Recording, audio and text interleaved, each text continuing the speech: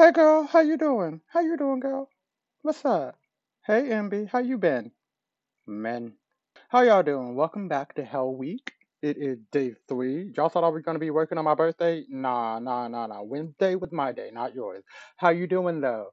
Welcome back to Hell Week. I hope you enjoyed this wonderful conversation that I had with Seppa and Keisha. Y'all already know this is about to be messy. Alright.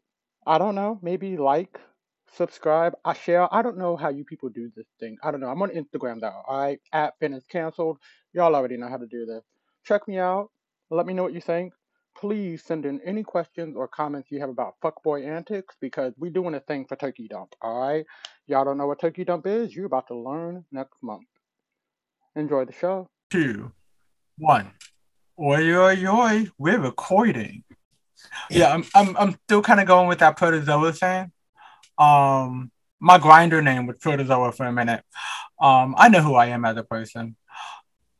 Welcome to Already Canceled with Finn. I am Finn, your hostess with the mostest, because I've had a lot of coffee today. I'm on my second cup, and it is real.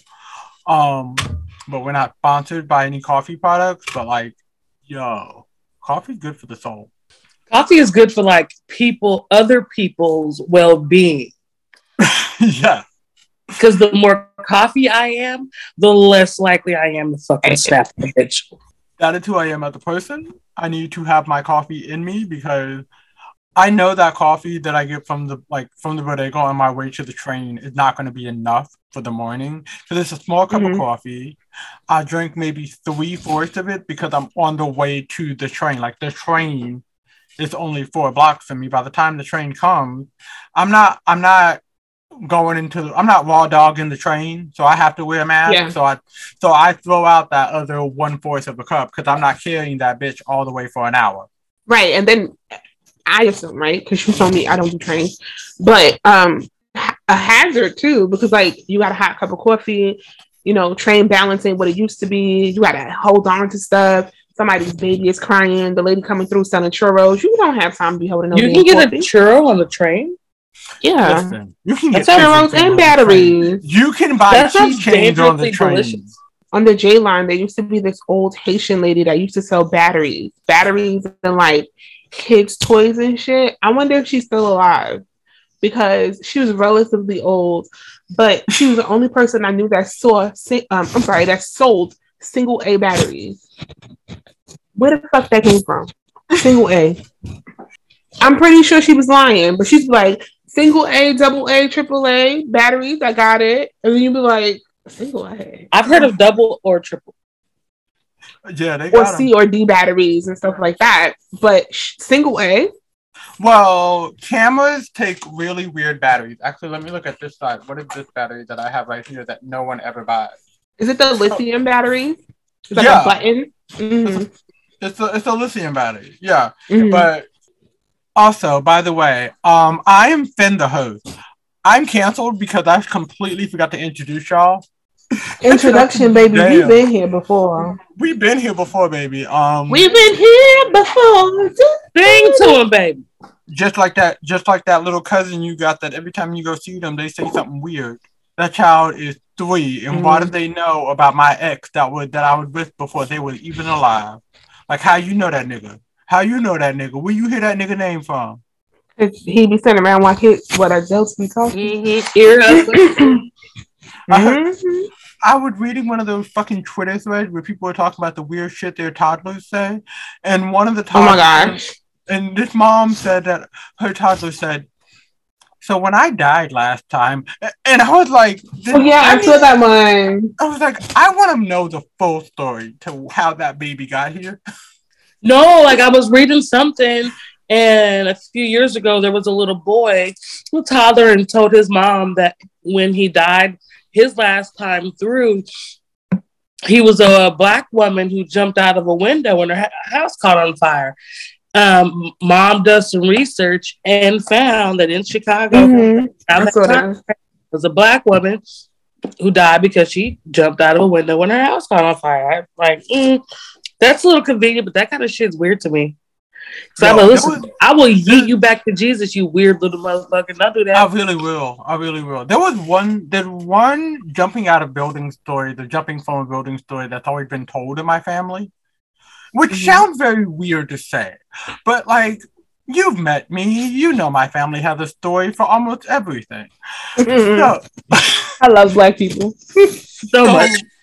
My mom used to, when my mom and my grandfather, when they used to live over in Clinton Hill, my grandfather was working at Rikers, and he would work evenings. So by the time she got home from school, he'd be at work. But she would like sometimes call him to let him know she got home from school. And she was talking to him on the phone. This was like at 6 p.m.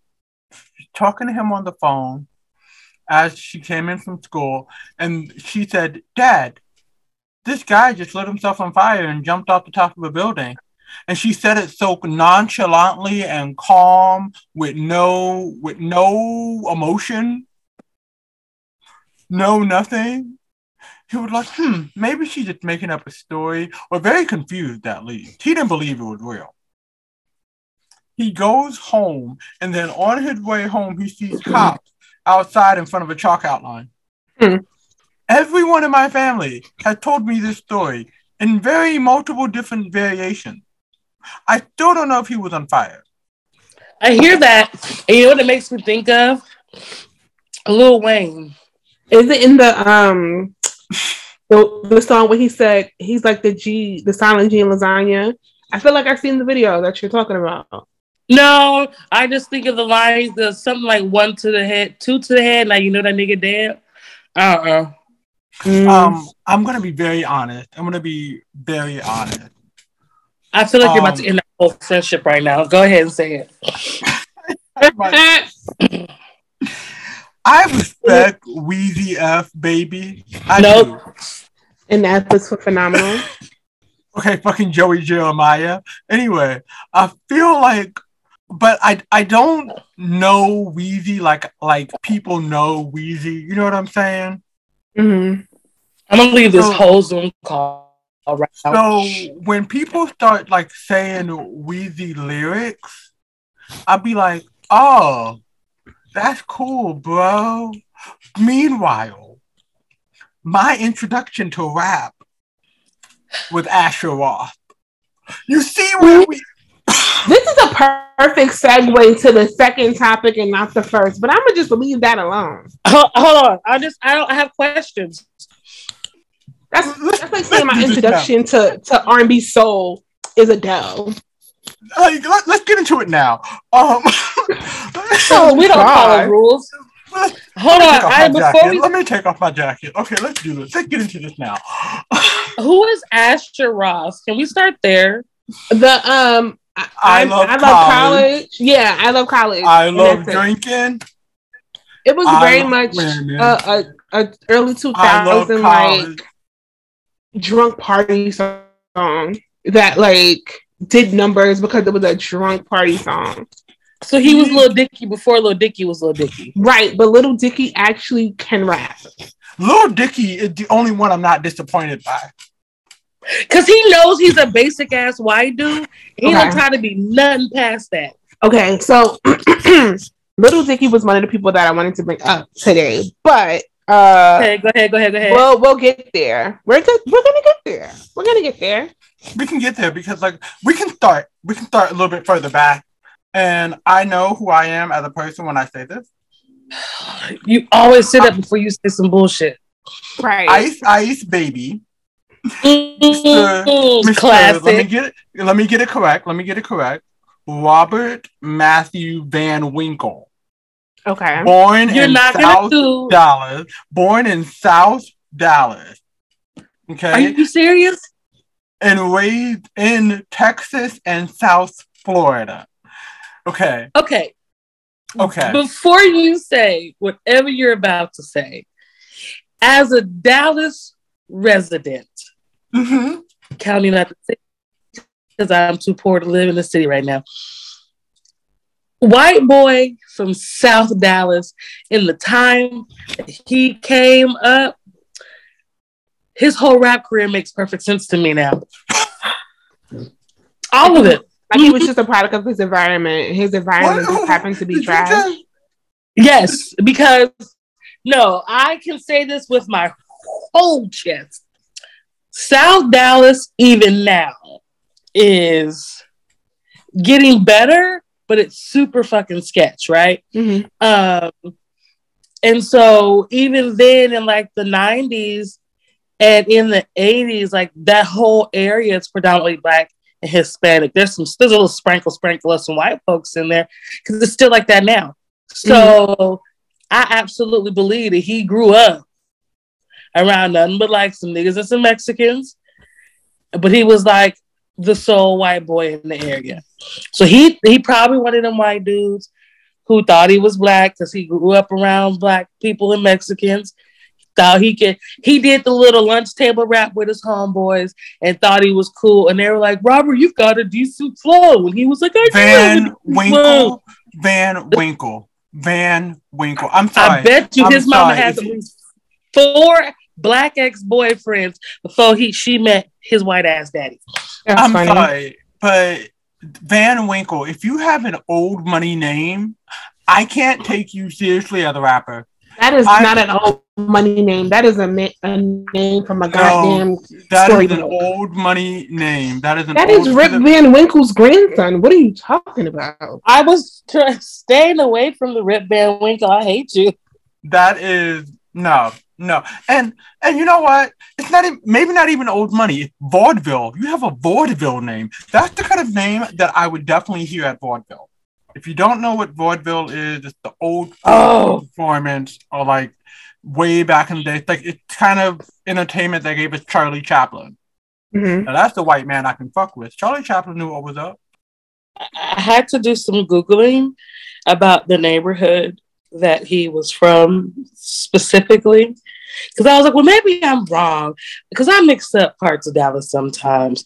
And he's from the part of South Dallas where Fair Park is, and anybody who's from Dallas knows that's the motherfucking hood. God, I feel validated. So what you're telling me is Vanilla Ice is literally a white boy that is from the hood who got a bad record deal? Yes. Okay. He was around the niggas and thought he could rap, and somebody took advantage of that because, you know, white boy from the hood didn't know no better. But you know what? I don't want to like make it like I don't want to make this too big of a concept, right? But I think a lot of the issue with him was they were trying to make the next Beastie Boys. And they were trying to essentially colonize rap music because, hey, rap was doing really good when he came out. And it's like, hey, we got this white boy. Let's try to like turn a profit and make rap right again. That's exactly who he was. They were trying to give us Pink before we got Pink. You know what I'm saying? Pink. Alicia. Disappointed. You know, but you know what? I fuck with her I fuck with her forever. I fuck with her. She is an idol to me because like homegirl is like literally out here just saying, I have a past. I had a life. I didn't know no better. I wanted better for myself, and I'm giving my kids better than what I had. Oh, and I also respected her because they were like, listen, little skinny white girl, you can sing. We're going to put you with the coloreds. And she was like, nah, bitch, that ain't my lane. I'm going to sing this pop rock shit over here, though. You know what I'm saying? She did the one album, how they wanted her to do it. And as soon as she got her success, she went back to who she felt like she was. And she said, this them in the song. She told us and them in her songs, like, y'all ain't changing me. I'm going to be me. Because what did she say? I'll never be damn Britney Spears. She's so pretty. That just ain't me. But I take it back. I like you better than Britney Spears. Hands down. I think my issue with Pink is, okay, I don't like liars. And I don't like people that make it seem like we did not just experience this. Like, we're not all crazy. Girl, we all know that first album came out. We all know you were marketed as a Latina. Like, Wait, was she? Alicia, yes. Yeah. The first album, she was marketed as a Latina artist. She was a Latina. She was spicy. She was spicy.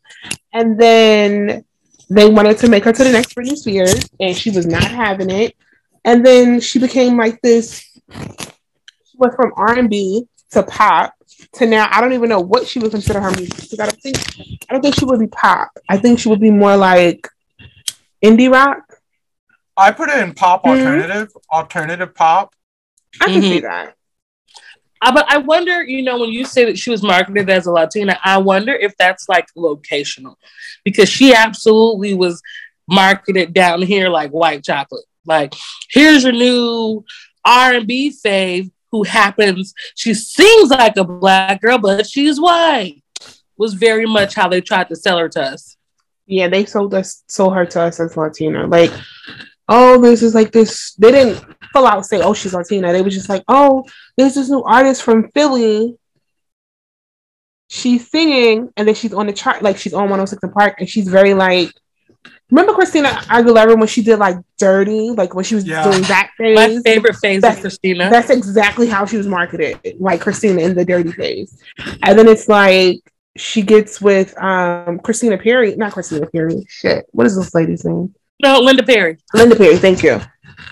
Christina Perry is that other white girl that's singing. Yes. That's Jar of Hearts. Oh, I hate that song. Okay. Anyway. Jar of Hearts is when you're depressed. Who do you think you are? When you're depressed. I mean, chronically, so I listen to that song. Listen, man.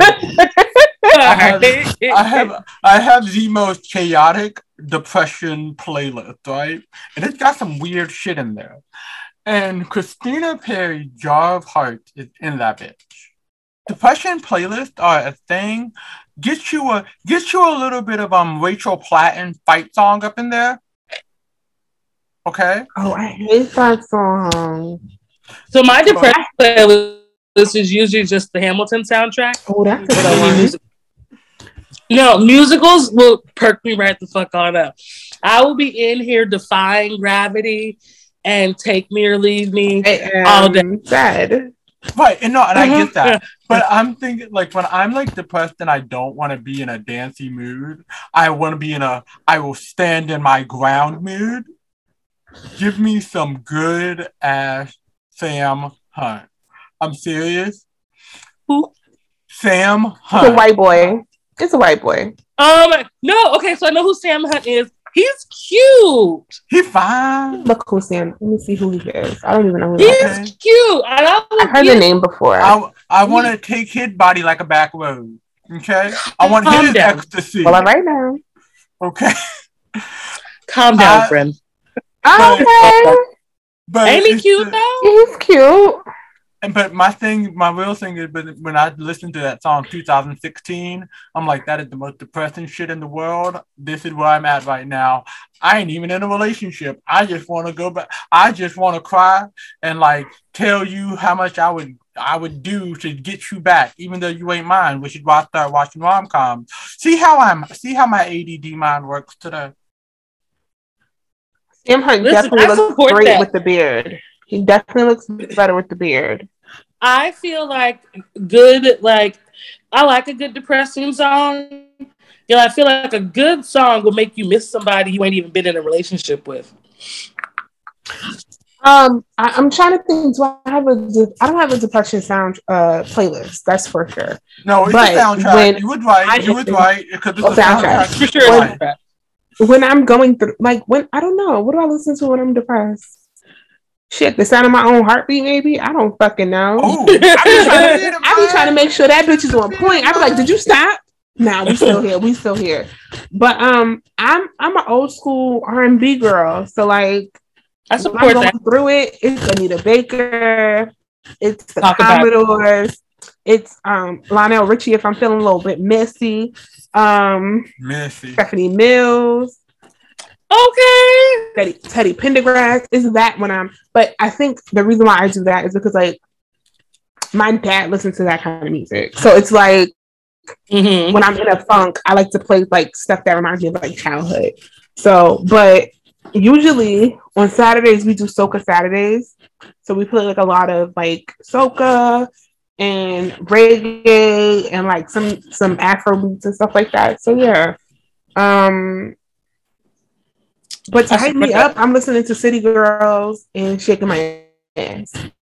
So listen, yeah. Okay, this is a sidetrack, but since y'all have like rhythm and stuff, I need somebody. Rhythm. You don't have rhythm? You say you. Girl, I have. Listen, God didn't bless me with a decent amount of ass, but the teaspoon He gave me gonna shake.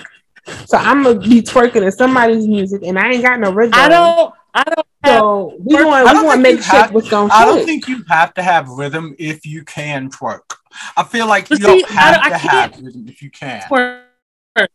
So I'm like a double negative right now. Like I got a weird shaped ass and I can't twerk. This is just all downhill. But twerking is in the ankles, so you don't really need to like. It's all in the like. Your feet has to be like this, but it's like your ankles that are like your ankles is doing the work. I'm gonna record. Please, I need a demo ASAP. Okay. I mean, I used to, as someone who used to like do ballroom dancing and like who did a little bit of hip hop, and that one time I tried ballet. Fuck that. But as someone who has some rhythm, I find myself more and more dancing like an uncle. You know how you've been around for sure. You know how you've been at the barbecue, the cookout, the family reunion. Oh, that's me. And then next thing you know, you start to shake your hips a little. And the next thing you know, you're bouncing your shoulders a little. Just to put an up and down shoulder shake. Watch your hips moving side to side a little. And the next thing you know, your neck starts turning. Yeah. The next thing you know, your toes start tapping. And then you start moving that leg doing something and out, and it's always your whole body starts moving, and then the arm goes back. It's not like you're not trying to bunny, but just that one arm starts shaking. And they're like, "Oh my God, is Finn having a seizure?" And they're like, "No, they're just dancing." In family gatherings, so I don't twerk at family gatherings. I twerk in the privacy of my own shower. But at family gatherings, I am the drunk auntie who doesn't drink. So I'm very much the two-stepper with the red cup in the hand, and it doesn't make really good sense, but it feels good. I can't get my auntie shimmy on if I don't have a cup in my hand. I am a solid two-step, or side to side. If it's feeling good to me, I might throw a little hip action in there every now and again. But if there's not a cup in my hand, does it qualify as an auntie shimmy? It can't qualify without a cup. Okay, so speaking of cups in hand, okay, let's try to segue back into our topic. Did you have a cup in your hand, a red Solo cup in your hand while you were dancing to "I Found You, Miss New Booty"? I found you, Miss New Booty. Yeah, when that song came out, I think I was in like my freshman year of college, and I'm pretty sure I had a cup in my hand, and I might have been drunk. In my 20s, in the clubs. The clubs.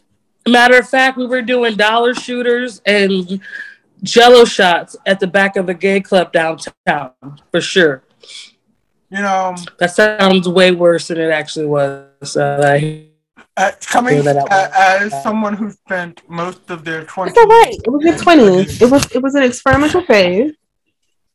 As someone who spent most of their 20s in gay clubs, yeah, I get it. Mm-hmm. I get it. It's actually worse than it sounds. It really is. But it was fun. Okay? But we were all vaccinated. We're fine. We were vaccinated before vaccination was a thing. Before it was trying to make it a thing, Gretchen. We are the original hipsters of vaccination, okay? Mm-hmm. I feel like as a Texan, I have to give Paul Wall a pass on almost I'm not even thinking about bringing up anything. Paul Wall. I was not even trying to bring up Paul Wall. I wanted to save You myself said from Miss the New stress. Booty, ain't that Paul Wall? No, That's Bubba Sparks. College Oh. Park. Look at you confusing your white men. They all look the same to me. Paul Wall was That is Bubba Sparks. You're right. no. So, okay, Yeah, Bubba Sparks. I His- don't know okay. anything about him. Hold on. Paul Wall pass. I feel like he What? I feel like he deserves a pass because I feel like Paul Wall very much lived the lifestyle he portrayed, and it wasn't a gimmick. No, because I think it was from Because- Houston. Right. And if you're from and I will fight anybody from this. It does not matter if you were black or white.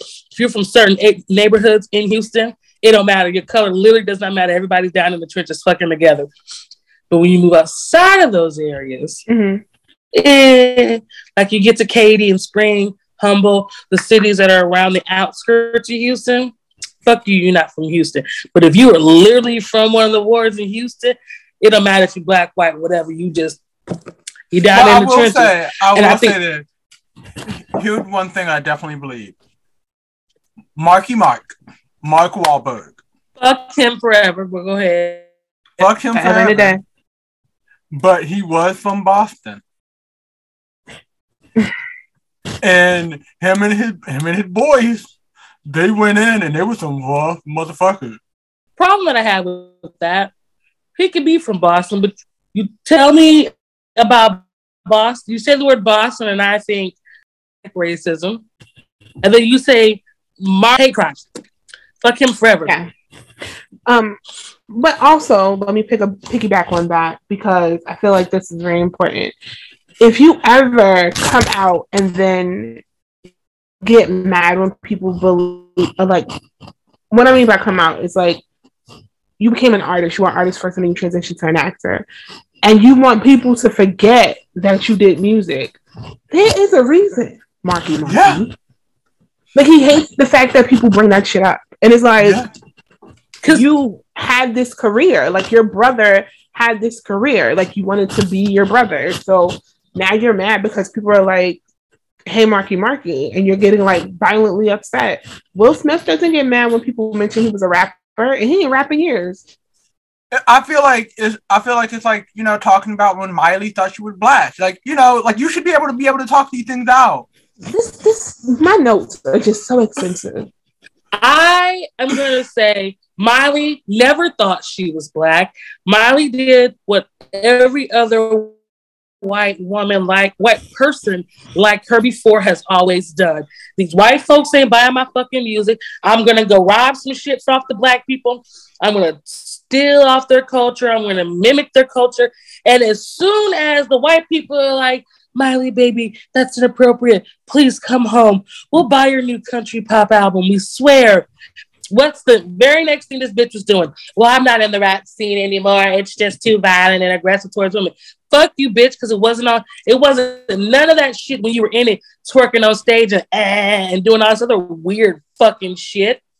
But you were actively participating in the caricature of what you think black culture is. Exactly. And back to my notes.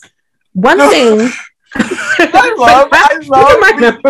I love being in class with Steppa. Like I'm not head student anymore. Like I am not. Steppa is head student, and you know what? That takes pressure off of me because like I'm drawing my nails right now. I have a lot going on in my life. Honestly, when I saw you like doing this, I was like finished trying to make sure that we're all still connected by doing hand movements. And I'm like, baby, I see you. Like I can see you. It's not glitching. So here's the thing, and I think I've had this conversation with you all before. I feel like all white artists go through this phase of like trying to assimilate to like black culture. Ooh. And I say assimilate instead of appropriate because in their mind they're not doing anything wrong. But I think that what makes like don't do the shit. Like just don't do it. But like I think what bothers me the most is they go through this whole phase of like, I'm gonna hang around black people. I'm gonna do black music. And it's like they find a way to get in the most trouble of their whole careers while doing it. And it's like, are you trying to be edgy? Like, what's the point of this? Because Justin Bieber went through this whole, like, I'm gonna hang out with my nigga friends. Like, everybody around me is black. While doing the most vile, disgusting shit. Disturbing shit. And no one ever talks about, no one likes to talk about the fact that, like, he is still friends with Jaden. And that is this is the point that I was gonna make. They hang out with, like, he did this whole thing for like 2-3 years, and he hung out with nothing but black people, doing the dumbest shit ever. And then he's like, "Oh man, I give my life to Christ. This is my redemption time." I ain't seen him hang out with a nigga since. So what exactly is the point of all of that? Same thing with Miley. And back to my little notes that I jotted down. Post Malone and both Miley and Post Malone said the same shit about hip hop music, and it irks me. Wait, are we all still here? Oh, we're here. I'm listening to you because I'm waiting for you to make your point about Post Malone. I'm over here like preach on, preacher man. Preach on, preacher man. So Post Malone and Miley Cyrus both did separate interviews. This Post Malone interview I'm going to talk about was on the Breakfast Club, and the Miley Cyrus interview, I believe it was with like Daily Fair or some shit. But Post Malone said that there is no vulnerability in hip hop. And Charlamagne the God, like, something to that effect. And Charlamagne the God was like, "What do you mean?" He was like, "Yo, hip hop is so like gross, and that's why I don't do hip hop anymore. That's why I switched over." Post Malone, you were a white man doing country who wasn't selling records, then got on with some Negroes, and then did a couple of hooks. Found out hip hop was more profitable because you look like shit, and apparently at the time, white boys who looked like shit with tattoos was marketable. You became a hip hop artist, and then profited off it the way you wanted to profit. Got your fan base the way you wanted to get your fan base, and then switched it up because it's too aggressive. You knew that shit when you came to the table. And then Miley Cyrus also said, "Oh, hip hop is so misogynistic. That's why I stopped doing it." No, bitch, you stopped doing it because you got back with your white boy. Because when they broke up, she became this hip hop centered artist. She's doing music with Mike Will Made It. She's doing music with this person.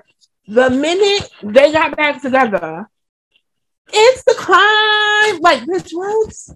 But you know what? And you know what's crazy? You know, all this stems way back to the 1920s. It all stems from when Black artists was making music and white people were putting their faces on it. Like, it's so disgusting at this point because it's like, I can't take it seriously. You know how many Ella Fitzgerald, most of her songs were co-opted by white singers, namely Peggy Lee. I don't know who that is, but I agree with you. Okay. I see you. Sorry, I was trying to hit my unmute button. I couldn't hit it. I had no idea that Peggy Lee, you know what? That makes sense because I just last week was listening to a bunch of Ella Fitzgerald and it recommended me some Peggy Lee. And what's the first track it recommended me? Fever.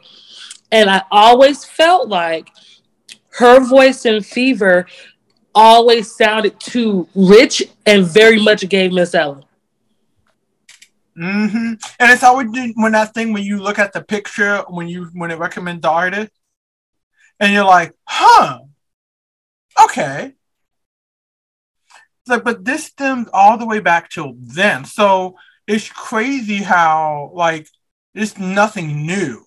The only difference is that within hip hop culture, there's not a lot of covers. You know what I mean? You don't get a lot of covers. You get, I'm sampling a beat, and then that's gonna be what's gonna, be the quote unquote cover. And then, which makes it more marketable, makes it seem more quote unquote original. Am I using quote too much? Not me putting 2 and 2 together and making motherfucking 4. I put my mic on mute because I was like, who the hell is Peggy Lee? So I just looked Peggy Lee up on Tidal and listened to Fever, and then I ran and put on Baby It's Cold Outside with Ella Fitzgerald and Louis Jordan. I'm sick of white people. Like, I knew y'all was doing this, but in my face, though, You know in my what? face. You know which one thing I love? You know which one thing that I love?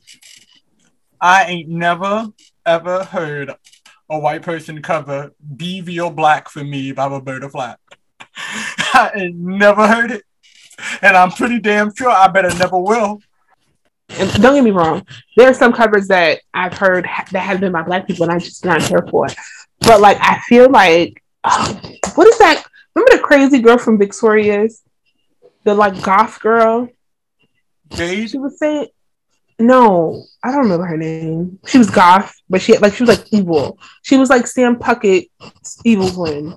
But Jade. Okay, Jade. I guess that's her. Liz Gillies. Yes. So she said that white artists do this thing where they sing in cursive. And I feel like when they do covers, they sing in cursive, and it's like, this is not good. Like, what are you doing? But yeah, fuck Miley Cyrus. Sing in cursive. I'm gonna find that cover so y'all can hear what I'm talking about. But fuck Miley Cyrus. This is a very anti-Miley Cyrus podcast today, because I'm gonna be real. You already knew I was this gay. Let's be real. You already knew I was this level of a faggot. I used to watch Hannah Montana. Oh wow! It wasn't my time era, but Party in USA is my shit.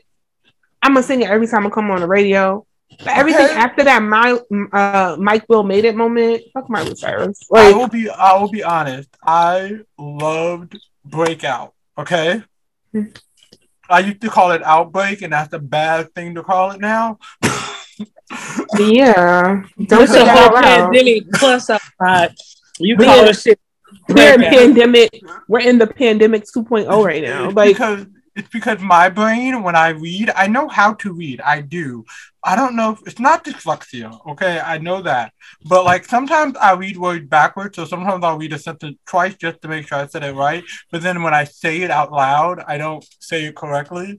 So I'll be like, "Oh, this was a cool Breakout album." Instead, I'll be like, "Oh, this was a cool Outbreak album," and you're like, "Okay." Music to have the herps to. I was gonna say that would have been a perfect time for like sponsorship. If you think that you're pregnant, this is the right song for you. Eat that baby, Jesus. Eat that baby. But like, I love Breakout. Like that version of Miley was my homegirl. I was like, yeah, we're the same age. Yeah, and now I'm like, oh, we're the same age. Oh no. But you were right, though. As soon as she got her white boy back, which also, Liam is definitely not the cutest Hemsworth brother. And when he broke up with her, and I was like, you were a good, intelligent man. And he took that bitch back, and I was like, you were a goddamn dummy. Are they still together, or did they break up again? I think they broke up again. Like, they got married, and I think they divorced. So, let me also say this. And I don't be paying. I stopped paying attention to marriages after Pete and Ashley broke up. I stopped caring about relationships. That wasn't meant to be anyway. Like they literally got married because she got pregnant. And that broke my heart. That broke my little emo baby heart. They got divorced in 2020. Okay. That's a hell of a year to get divorced. To bring it back to Miley Cyrus and white people in general.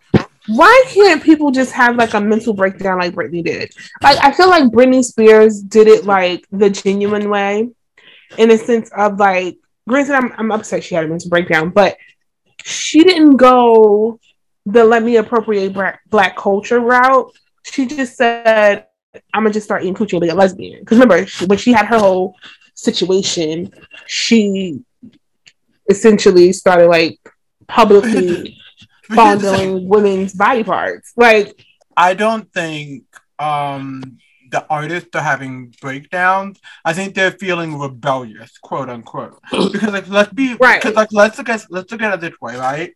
If we look at Justin Timberlake, okay? We remember when Justin Timberlake was in the Mickey Mouse Club. We remember when Justin Timberlake was in NSYNC. You know what I mean? Like, we also saw him dating Britney. Like his whole image up until he started to appropriate Black culture was him being a teeny bopper. This is his like showing that he's a grown man and I'm not, the child that I once was, blah blah blah. And did some very stupid shit.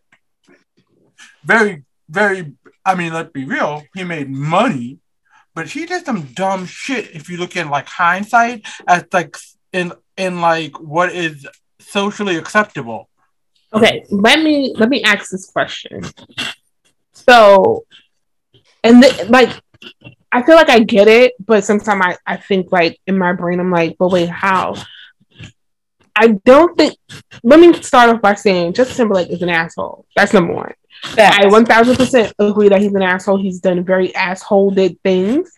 But how did he appropriate Black culture? Is it because of like the music choices he decided to do? Because I think he was very much still a pop artist. I don't think he's ever been marketed as an R&B artist. Just like I don't understand when people say that Bruno Mars is culturally appropriating.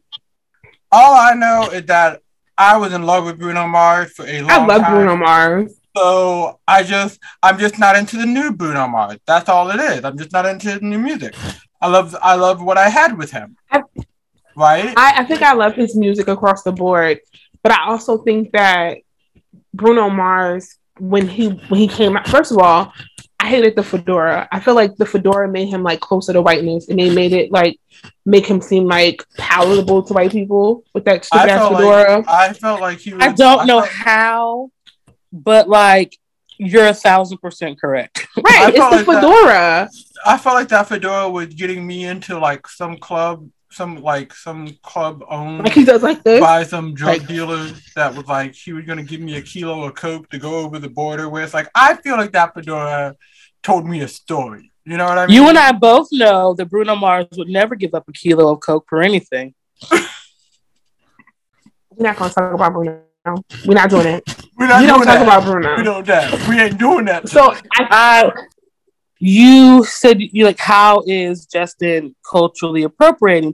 I don't necessarily feel that it's that he is culturally appropriating. I think it's more of a bastardization of the culture and the community. There's been a lot of because Jesus, I'm almost sad that I know this. There's a period of time where he did a track with Nelly, and not just in sync, but like Justin by himself. And they're out here, they're wilding on golf courses, and you can look at the video and tell that Justin's high as hell. And I gotta find the same video. I have to go back and find the song, but he had even talked about at one point, in an interview. God, I was still at home, so it was in my early 20s. So do the math. But he's having these conversations. His hair is cornrowed, and this is before he dropped the first album. And it's not that they basically are appropriating the culture, but it's you are like similar to Justin Bieber. You're hanging out with Black people and you're doing these things and being, I won't say a terrible human being, but you're doing things that are outside of what people believe to be outside of your nature or character. And as soon as you start making moves that people don't like, it's let me shed this group of people that I've been hanging out with, this portion of my identity. Oh, well, I was just doing those things because I was hanging out with those people. So you are yet again bastardizing the culture and the community because you are using tactics of white supremacy to demonize our culture because you saw an opportunity to turn a profit. And as soon as it no longer profited you shit on it and turn your back on it. I can see that. And here's the thing. We all have like one or two white friends from the hood. You know what I mean? Mm-hmm. Like they grew up in the hood. They were born and raised there. That's their environment. That's their life. Like, I don't have any white friends, unfortunately. Oh, wow. I almost said something super problematic. I have white friends that I like. No, I don't have any white friends. I'm sorry. Yeah, I forgot who you are. I wish I did. I mean, I'm not I'm not against it. Like I'm not one of those people, but I totally am. like I don't. Oh my god! Like, Oh my god! I would.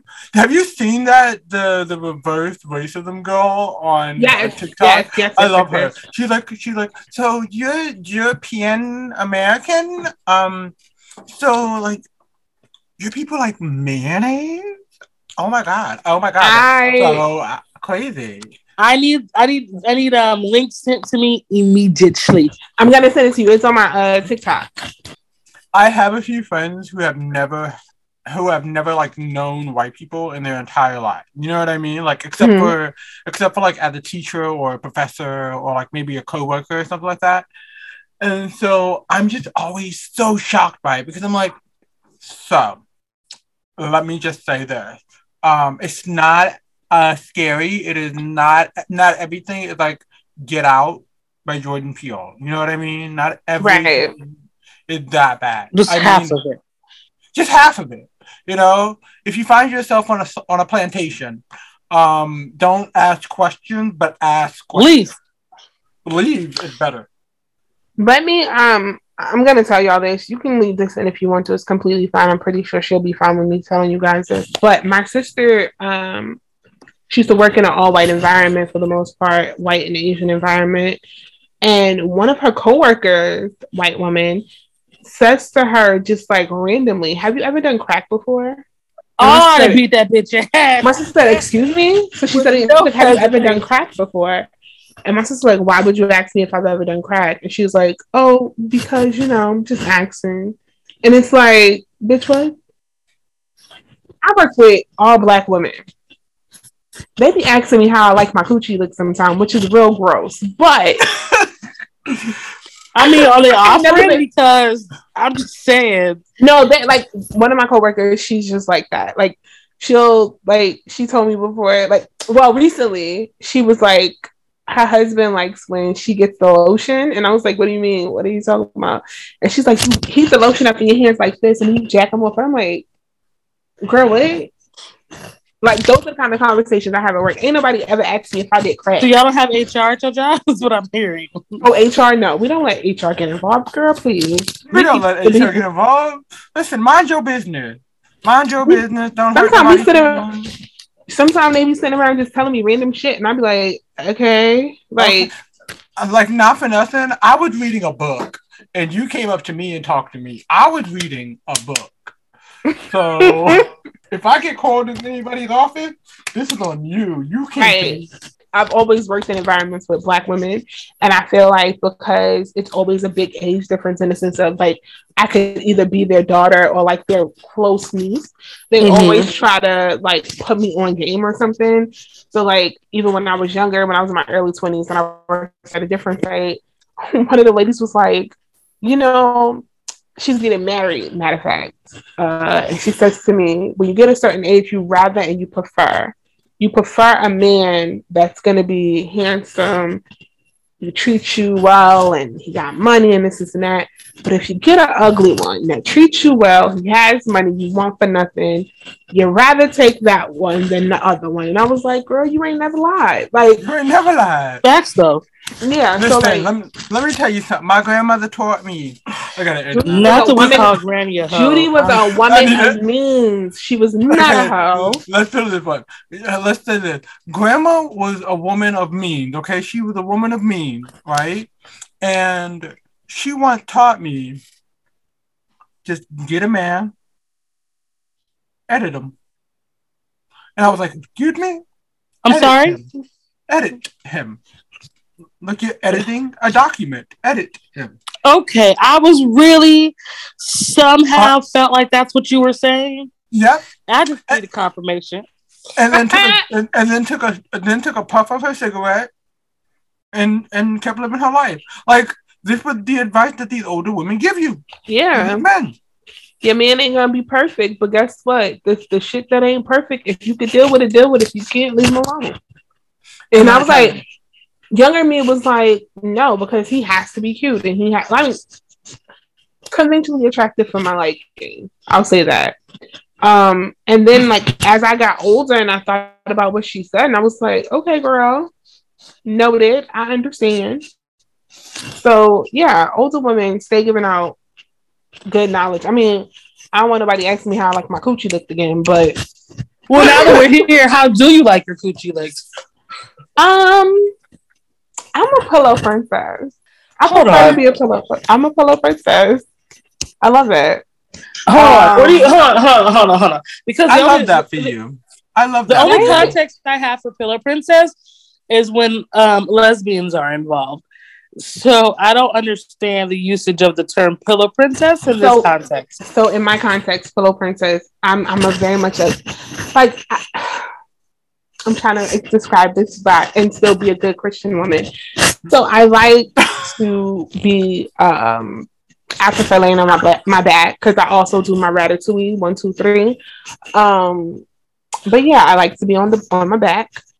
It gives me like good leverage. If he gets on my nerves, I could just cross the legs, decapitate him one time. I get it. I love that for you. Honestly, right? I feel like I don't know how I feel right now. That is hilarious. I mean, I feel high. I'm currently high. So we know. I am not. I've already smoked a blunt. My nails are mostly dry. I've had my coffee. Let me tell you, I'm living a life.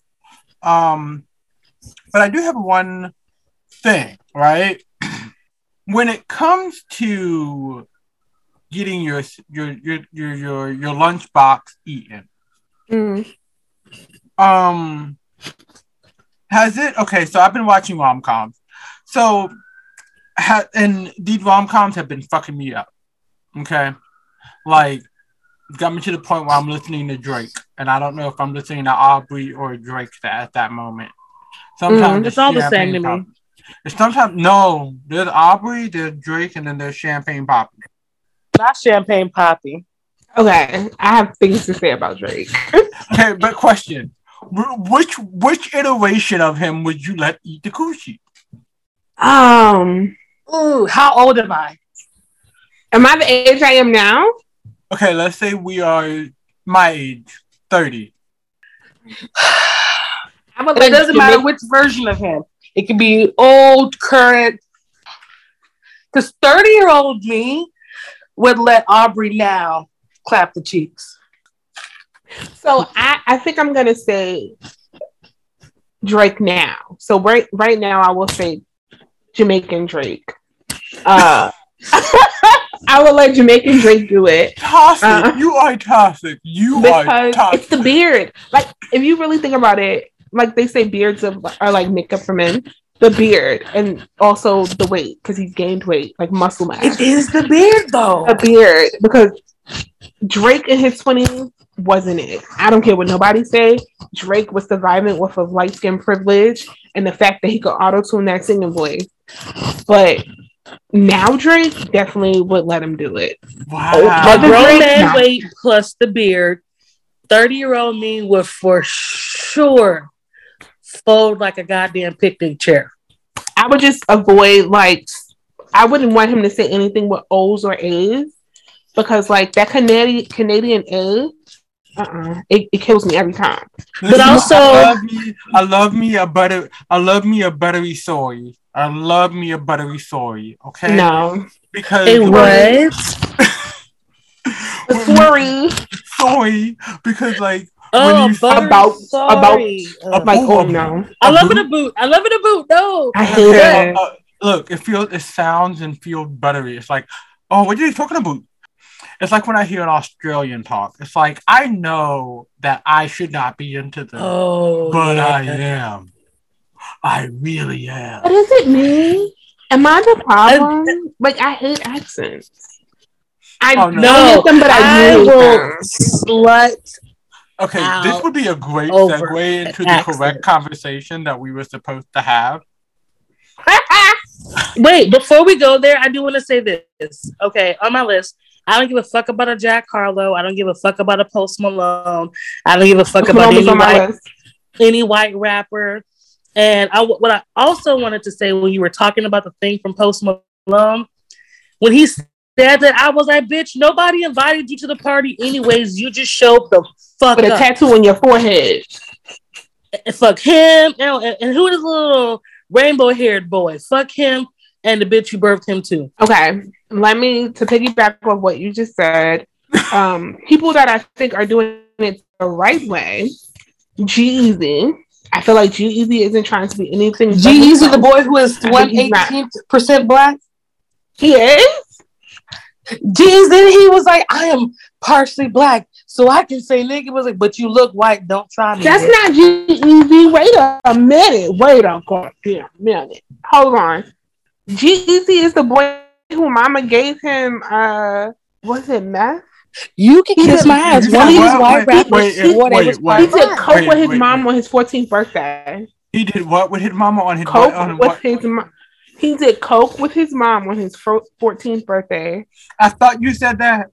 I really did. I really thought that you said that, and I was hoping that I was incorrect in hearing that.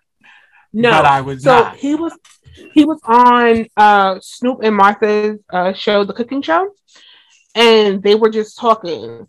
And they were eating, and they were like, "What's the weirdest thing you've ever done?"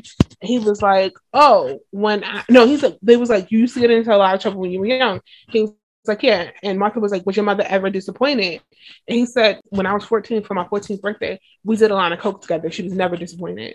And they were like, "Wait, what?" And he was like, "Yeah, my mom gave me a line of coke for my birthday." Because he's heavy into drugs, like heavy. And Martha was just like, "What the fuck?"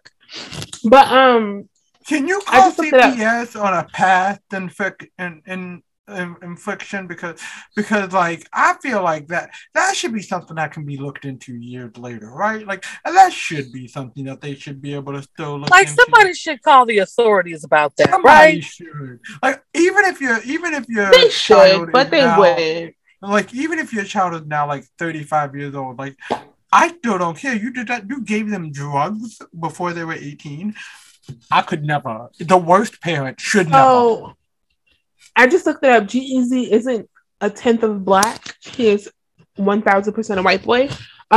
He did an article where he said he does not want to gentrify hip hop. So I think like he should piggyback on what you said before, like about Paul Wall, in a sense that he's from Houston, and it just so happens, he's from Houston, whatever the case may be. So it's like the melting pot of culture. G-Eazy is from deep Oakland, California, not like the outer banks of Oakland where like you're melting into like maybe a suburb. He is from Oakland. He's from Oakland. Got you. Oakland, back in the 80s, Oakland. So I think that's what his introduction was to like the culture and hip hop. But who I think you're talking about is Logic. So yes, Logic, fuck him. Logic gave me a little bit of hope. You know what I mean? Like he gave me a little bit of hope. Yes, it felt very commercial, but it felt commercial with a sense of wokeness. You know what I mean? So I am not gonna lie. Logic's first album, I do have it on my title. Logic is a good artist. I think Logic is doing it the right way. Logic identifies as a black man, but he knows that he does not look black, so he will never say the N-word. Logic also knows that in his music, he says a lot about like cultural ties to blackness.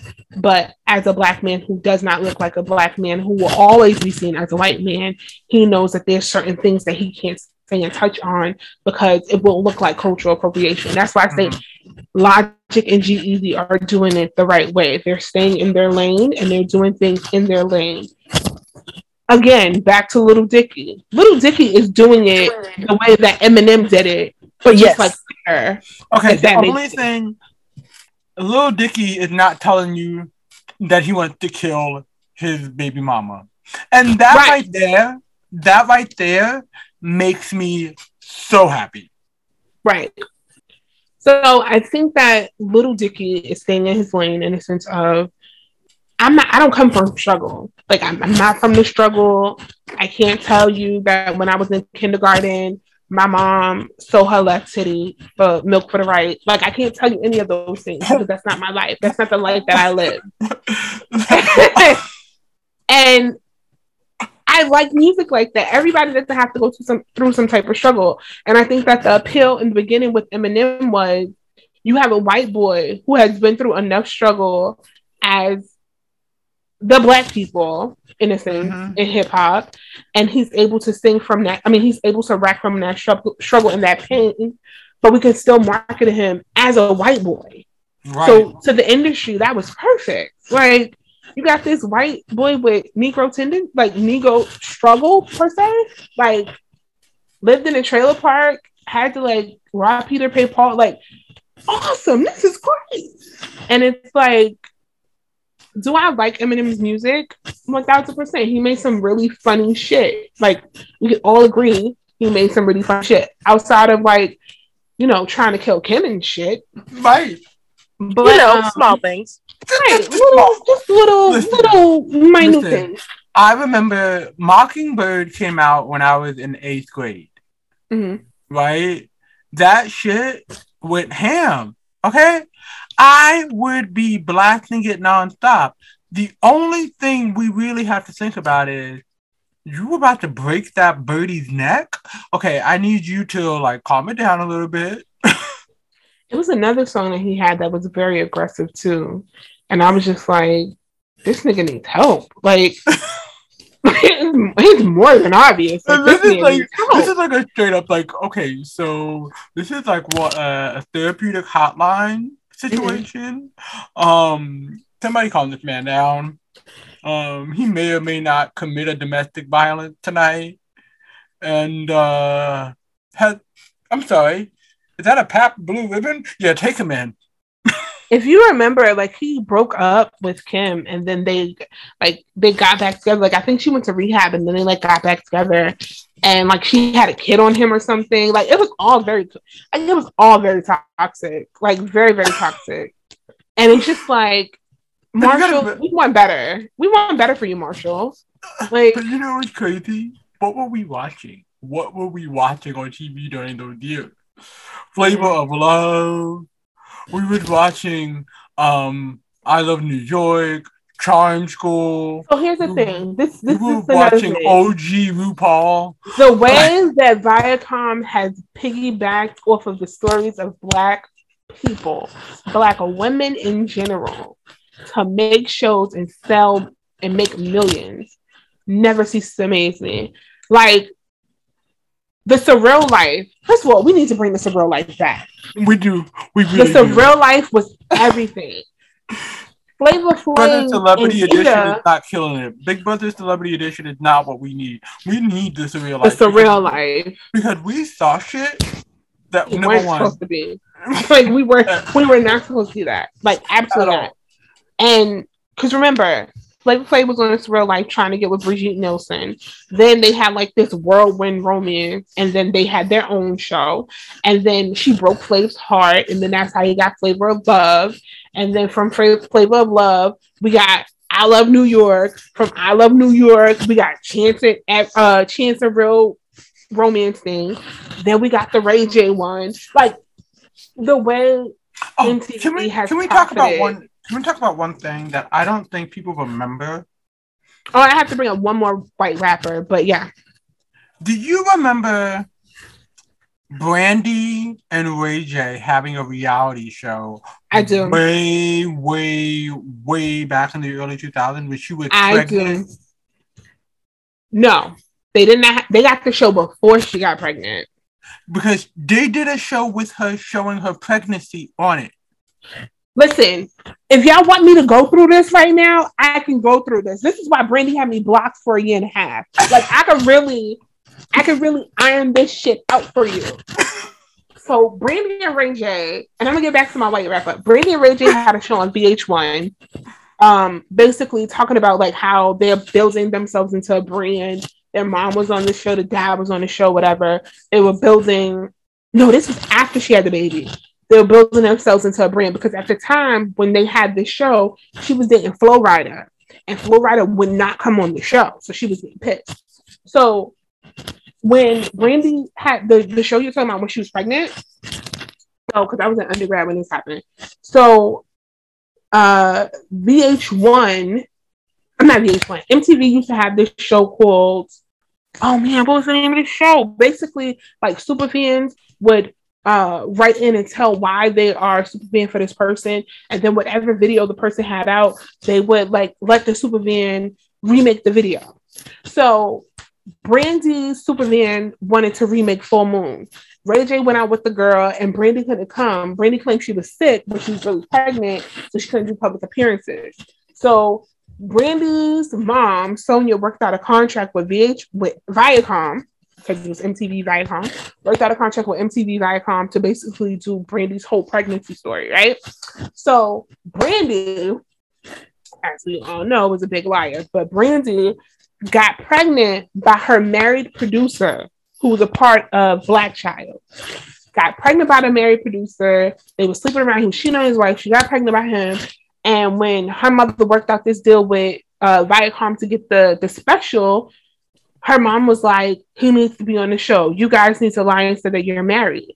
So what happens? She says to him, oh, well, you know, if we do the show together, VH1 to give Viacom to give us X amount of money. But if I do it by myself, they're not going to give me the money. Plus, it's bad for my image to say that I'm a single mother and I got pregnant and I don't know who the father is. It's bad for my image. First of all, Brandy, we all know you a bitch, so it ain't bad for nothing. Monica been telling us for years. Fucking Niecy and Kim been telling us for years, you ain't shit. So we already knew you weren't shit. So she convinced him to do the show. And convincing him to do the show, she paid his wife off a $250,000 for her to be like, oh, I ain't got nothing to do with this. Because of course, the wife is gonna see the show. She's gonna have to explain, why is your husband in this show being Brandy's, you know, husband? Because Brandy was like, oh, we're gonna say we eloped and this and that and third. All right, cool. She paid his wife off. She said they eloped. Oh, her mother was like, they eloped without me knowing. And then she popped up pregnant.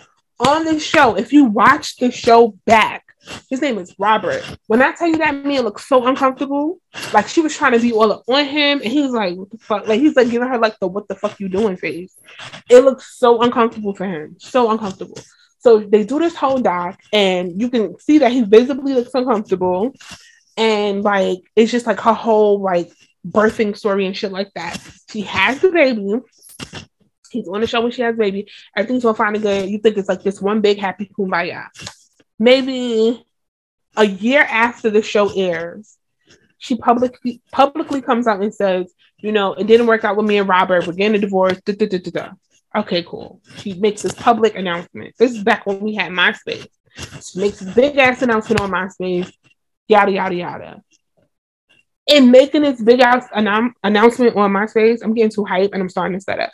But in making this big ass announcement on MySpace, she then like starts dragging the man. Oh, you know, we got divorced because he's a good father but a horrible husband. So then what happens? He gets upset. He goes on Wendy Williams and he tells the truth. He goes on Wendy Williams' radio show and he tells from top to bottom the whole truth. I cheated on my wife with this girl. She told me she got pregnant. I told her to get an abortion. She told me she was keeping it. Then she comes to me to my Viacom wants to do like this whole like pregnancy story with her. She pays my wife off. My wife is sitting at home. The show aired. Now my wife got to look at me and she's trying to be all on me on the show. My wife has to look at me and this girl trying to be all over me. Like it's a whole big thing. Whatever. So then Ray J gets upset. Ray J thought, oh, you know, whatever him and my sister had going on, he should have just left it there. He didn't have to tell his side of nothing. Then years later, Ray J is like, you know, they had a contractual agreement that they would do the show together, and then that's what it was going to be. But he never signed the NDA. So being that he never signed the NDA, he could easily tell a story and not be sued. So it was like this whole big thing. And then like Ray J, come to think about it, Ray J's mom tried to clean it up and she couldn't clean it up. And then right after she couldn't clean it up, that's when the Ray J sex tape came out. So I feel like I cannot. It was like a whole big thing. And like that's when I was like, I can't fuck with Brandy like that. Plus she killed somebody. Plus Mel, hold on. I'm stopping you right there because I'm glad to know I'm not the only person who hyperfixates on shit. Yeah. Because I can go through and tell you so many, like, point A to point B of certain things. And it's toxic and dangerous. It's very dangerous. But this is the one, my hatred for Brandy. My hatred for Brandy knows no bounds because she's just a liar. And it's like, girl, you were pregnant. Like, when Princess Love was pregnant with her first baby, Brandy was pregnant. We ain't seen that baby since. And that's how I got blocked. Because I was like, when you want to show us a picture of your baby? And she blocked me. I'm sure you got a receipt. Please do. And I need all of it. I'm just sitting here listening. Family's like, come back. And I'm like, no, baby, I am listening. This is fascinating. Because while all of this was going down, I'm in my 20s starting around Dallas. And at this point, all I heard, I never was really into reality TV. So I never paid attention to none of that. I knew she was pregnant and married. And then they got a divorce and she dragged a nigga on the internet. And that was all I knew. So it's fascinating to me all these years later to hear all of this. The 2 + 2 be equaling 4, and she be lying. Listen, Monica is a sweetheart. I mean, she might be a little dumb because she's still living niggas who was locked up. But you know, wait, let us move on. I cannot. We'll get to that another time because I cannot get into the Monicas of the world today. I do have to say. So, you know what? I'm gonna move us smoothly into this. Oh wait, can I just say my last artist? And I don't remember if y'all I don't know if y'all remember this person. Do y'all remember Kreayshawn? Who? Kreayshawn or Kreayshawn? So what's the song? Okay, hold on. I gotta look up the song. But there was this white girl, and the reason why I remember her so vividly is because like she had like all of the little girls of like 12 and 13 up in arms. The song, what is the fucking song? Was this like a Lady Sovereign kind of thing? No, it wasn't a Lady Sovereign kind thing. Oh, she made this song. What's it called? Gucci Gucci? I don't need this. I don't need this. I have no copyright for nothing. So here's the thing, right? I'm gonna say that the song was Gucci Gucci, but in the song she says something to the effect of like, it's something, bitch, you work at Arby's. Hurry up, number 2, I'm starving. That girl. So no clue. Okay, so she came out like, remember I have like little cousins. So when she came out, she had all the girls like wearing like the weird glasses with the bows and things like that. And like she came out and she was like, this is before Macklemore. She came out and she was just like, oh wow, a new white rapper, so good, right? She was touring, she was doing fine. And then she got on Al Gore's internet. It's like 2012. So this was like, she got on Instagram and she was like, niggas want to be me. Niggas want to rap like me. You new rap bitches want to be like me. And she just in-bomb. And people was like, oh, this what we doing? And she's like, oh, like, then she did a statement, oh, you know, it's not a racism thing. It's a cultural thing. Like, it's not your culture, bitch. Mind you, I mean, I just want to make sure, because she's from Oakland. So let me just, the song is Gucci Gucci, by the way, but it's a cultural thing. She's Russian and Hungarian. That ain't your culture. They say the N-word in your culture, baby. Not in reference to each other, but I know they say that shit. They don't say that. They say the N-word in your culture because the N-word is very, very centralized. It's very, very American. So like, Kreayshawn did it the wrong way. You know, when I was a baby gay. A baby gay. Baby gat. A gay-bee, if you will. A gay-bee. Okay, first of all, Baby Gat was an icon. Get on top and do some work. Had the girls in a headlock. We ain't never heard the demo, but we knew the name. It was our hot girl summer. And it's so funny because when you said it yesterday, I'm like, I know this name, but why do I know it? And I was like, I know. Who the hell is Baby Gat? Why do I know this? Fucking Noah's Ark. That was our hot girl summer because we knew exactly what that shit was. I'll be real. The gay bee that was me was really listening to Caswell. Wait, And is that what in the butt? no. What in the butt? That what? Not, What do it in no, my butt? In my butt? No. That was I seen Beyonce Classic. at Burger King. Mm-hmm. I seen Beyonce at Burger King. I seen Beyonce at Burger King, and she was eating. I'll take what in the butt. Thank you very much. Right. Caswell also had this thing called Ice Cream Shop or Ice Cream. It was very gay, muscly, oily, rap and cultural appropriating in a very bad way. I kind of a white person. Yeah, it was very much like I kind of forgot who Marsha P. Johnson was. You know what I mean? Oh, like it was giving that. I see Supper looking. Supper is all I found was a white woman. It's Caswell. Cazwell. Okay. And he came after. I'm so fucking dumb. I know who this is. Mm-hmm. And he came after Adam Joseph.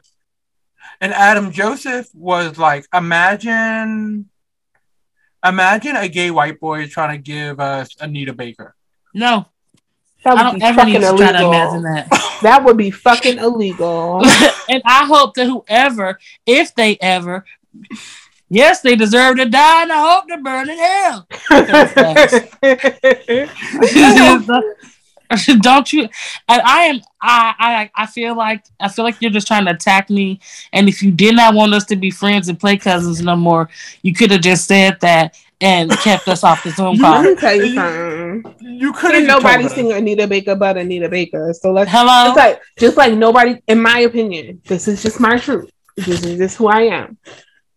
Nobody can sing a Lauryn Hill cover but Lauryn Hill.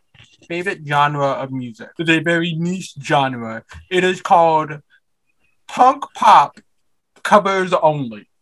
Like basically, I listen to punk pop bands covers. Like there's punk pop, the punk pop, whatever. Mm-hmm. But there's also like just multiple covers everywhere, and it's all kinds of different music. But none of them are stupid enough to ever try to cover Anita Baker.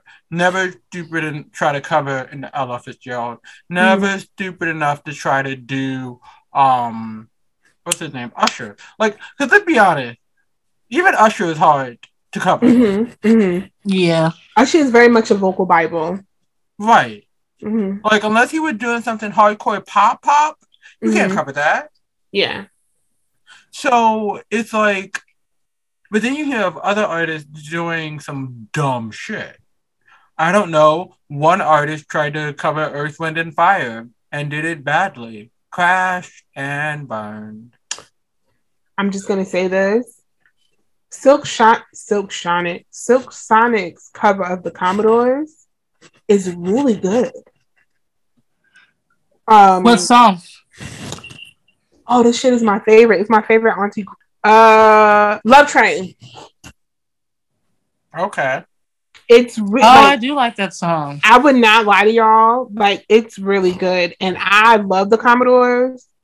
So at first when I saw it, I was just like very apprehensive, and I actually love that song.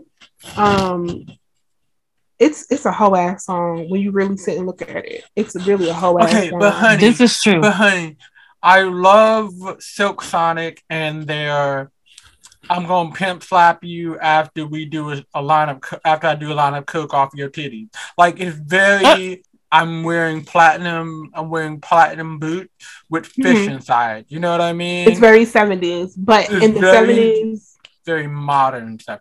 This is where we are feeling in these days because these are the feelings that will never go away. Humans have had them forever. Right. But there was a flair that at one time we were giving, but we lost through culture. Right. Because that was a flair. That wasn't just a fad. That was a life.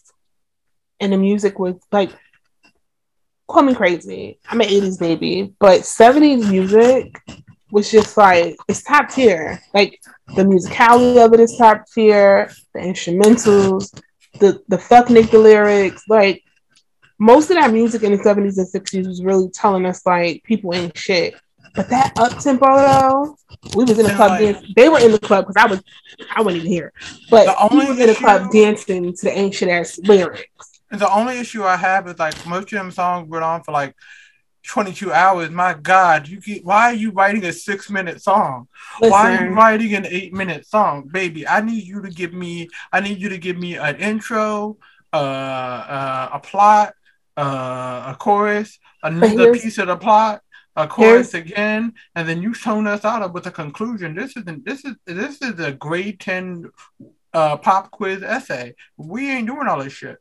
But here's the thing. It's not that the music was long, because a lot of the iconic cultural songs that we love, so like a lot of Stephanie Mills' music, Stephanie Mills, a lot of Gloria Gaynor, a lot of songs that we think about when we think about like the clubs in the 70s and 60s. It's not that the songs were initially long. The problem was people would go to the clubs and they would keep asking for the song. So like one person comes to the booth, can you play the song? And they would start playing it, and another person, can you play it over? So like the clubs were responding to like these long intros. So when they would market the song, they would do the longer intros. So like the music that we have now, the intros are purposely longer. No wonder that's how people ask for them. That explains the drugs. You gotta do your line before you get in that line dance, baby. Because like, baby, I could never look. I know who I am. I love me a good club. I love me a good long dance, but I could never. When I'm in the club, one thing I love about gay clubs is they play mixtures of music. You know what I'm saying? Most of them. So you're not just gonna get hip hop. You're not just gonna get soca. You're not just gonna get Afrobeats. You're gonna get everything, right? Which I appreciate. Right. And I think that's why when you go to them, the songs aren't as long, because they're giving you just pieces of what you're getting. You know what I mean? Mm-hmm. They're going to give you like most of the songs that you love and then intro to another song. You're not going to we're going to play this same song over and over again in the background while we intro a new song while that one's still in the background. Like, sir, how long can this transition go on? We've been at it for 20 minutes. I just saw a guy come in, look at his ex-wife, break up with her, and then that's the kind of club I want to be in. So I just found this song I was talking about. So Donna Summers, I Feel Love. That's why her intro is so long. Okay, because they kept requesting the song back to back. The night she premiered it in the club, they kept requesting the song back to back, and it was making the intro longer. So her marketing team was like, let's just give it a long ass intro. Like the Donna intro, I think it's like that one name you hear when you think of disco. Yes. That is that name that's like when you hear Donna Summers, you're like, oh, okay. I mean, I heard she was a little homophobic though, but I love the tune. There was and you know what's so funny? Most of like the homophobic artists, the gays love them. Yeah, because they make music for the girls and they don't want to admit it. Like, but there was a petition to have Kelly Rowland play her biopic. Who? Kelly Rowland. Oh, okay. Look, I love Kelly for everything. Okay. Now, listen. Rom-com. Segue to the rom-com, because Kelly Rowland has a lot of Hallmark movies. This is the concept. Remember, okay. Do you remember that video on TikTok where you saw that girl where she was sitting down in the car getting ready to eat her takeout, and she was like, so I have Down syndrome. Yeah, she's like, I have Down syndrome. I have Down syndrome. I'm dyslexic. I'm dyslexic. And like, that's where I'm at today. It's like, I am saying words that are the words that I want to say, but they're not the words that I mean to say. So therefore, I am having I'm a what day? I'm a what? Okay. So I have, and because I'm having I'm a what day, I feel like this is another thing that I mean, that's probably half of the audience here anyway. Most of y'all either listen because you have ADD, ADHD, hypertension, depression. Not hypertension though, friend. I can see hypertension. You may or may not have a family secret and love hearing mine come out. Because y'all nosy, because you're nosy. This is a podcast for everyone under the sun. This is a podcast. You may want to learn what it's like to be a messy auntie without having to be an auntie all the fucking time. I am the messy auntie. I am too, baby. Same. Okay. When I saw that child, I said, "Hey, baby, don't die." The same rules my grandparents gave me, I said to that baby. I said, "Don't die," and then just let him run around the house. I didn't give a shit. I was drinking my wine. Just don't die. Okay. You have health insurance. We can fix this. I actually remind my niece occasionally after June that if she dies, it's okay. Her mom can still claim her on her taxes. She took care of her for the first 6 months of the year. It's fine. That's not messy, auntie. But that's usually when she's doing something stupid. Like that is like solid advice. That is chaotic. That is evil, auntie. That is chaotic, auntie. You know what? I know who I am. You know what? They don't need Cinderella's stepmother. They just have you. You. But you know what? I would never let her die purposely. Like, I would never let her drown. But I will pull her ass out into the beach with me and be like, it's not that deep. Like, I will do it. But I wouldn't let her die. Oh my God. Yeah, I mean, honestly, it's not that I wouldn't let you die. I mean, I don't want you to die on my watch. Let's put it that way. Die with your mother. Don't die with me. Die with your mother. Because, not for nothing. I love you, but it's going to be easier for me to get over you than it is for her. So. I disagree. Let her have her moment with you. I'm gonna be like, whatever, like I'm gonna cry for a couple of days and then be gone. She's gonna be crying for a few years. You know, we different. Unfortunately, that little ugly gremlin child in my living room has essentially saved my life. So I would probably be worse than her gremlin. Well, she's a gremlin today. Tomorrow she's the love of my life, but today she's a gremlin. Today she's the bane of your existence. She is. I had dragon fruit earlier and she desperately wanted a piece. And I'm just like, girl, I don't think I've ever told y'all, like, I have a commitment to humbling this child by any means necessary. And it's been my commitment since birth because she's amazing. She's the light of my life, but I'll never let her know that because you can't let them see you slipping. You can't. When she was born, people asked me what her name was, and I said Aglisha, because there's a scene in there's a Wayans Brothers movie that's like the rom-com like spoof of like Dance Flick. It's called Dance Flick, and the girl says, these are my friends Aglisha and Theloidia. I don't hang out with cute bitches because I gotta feel better about myself. So I've been calling her Aglisha since she's been born, and I had people believing her name was Aglisha. We're calling the people you. So to this day, I still call her Aglisha. Oh, actually, so she's developed. Ladies and gentlemen who are listening, I am dumbfounded. So she has a new nickname, and I just started calling her this in January, and it's usually followed by something negative. So she knows when she hears it, it's going to be like something. So she has this thing with the broom. She won't sweep, but she always has the broom. So I'm like, Harry Potter, what are you doing? Like, or like if I see the broom on the floor, Harry Potter, pick up the broom because I know you had it. Like, but that's what I had. You know what's crazy? You know what's crazy? You know what's crazy is my best friend in high school, his mom used to call him "Damn it, Dylan" every day. That's hilarious. If there was a "Damn it, Dylan, bring your ass in the house. If there was a sink, if there was like something in the sink, if there was like a fork in the sink, she came in from work, she'd be like, "Damn it, Dylan, all these dishes in my sink." And you hear him in his white boy voice, "Mom, it's one fork. Clean it up." And I'm like, you know what? I'm glad to know that through racial barriers, something never changed. Right. Something that's just universal. just spread across. The fork in the sink will throw off any mother walking into the house, and you're just like, okay, I just want to know. Mm-hmm. Did you guys like not learn from your past experiences? Like, did you like say to your mom, but it's one fork in the sink, or did you just autopilot? Like, I just need to know, because why are you doing it to your children?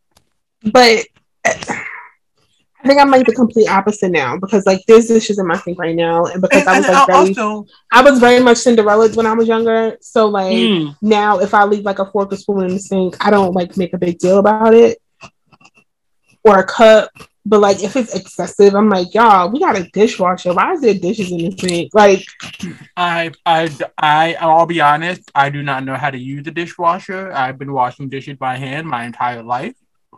Mm-hmm. I love that. Did. So and actually, dishwashers save water. They actually save water. But you say that. You say it's easy. And I believe that they save water. But here's the problem. I just told you earlier, I dance like an uncle, and I'm not even 30 yet.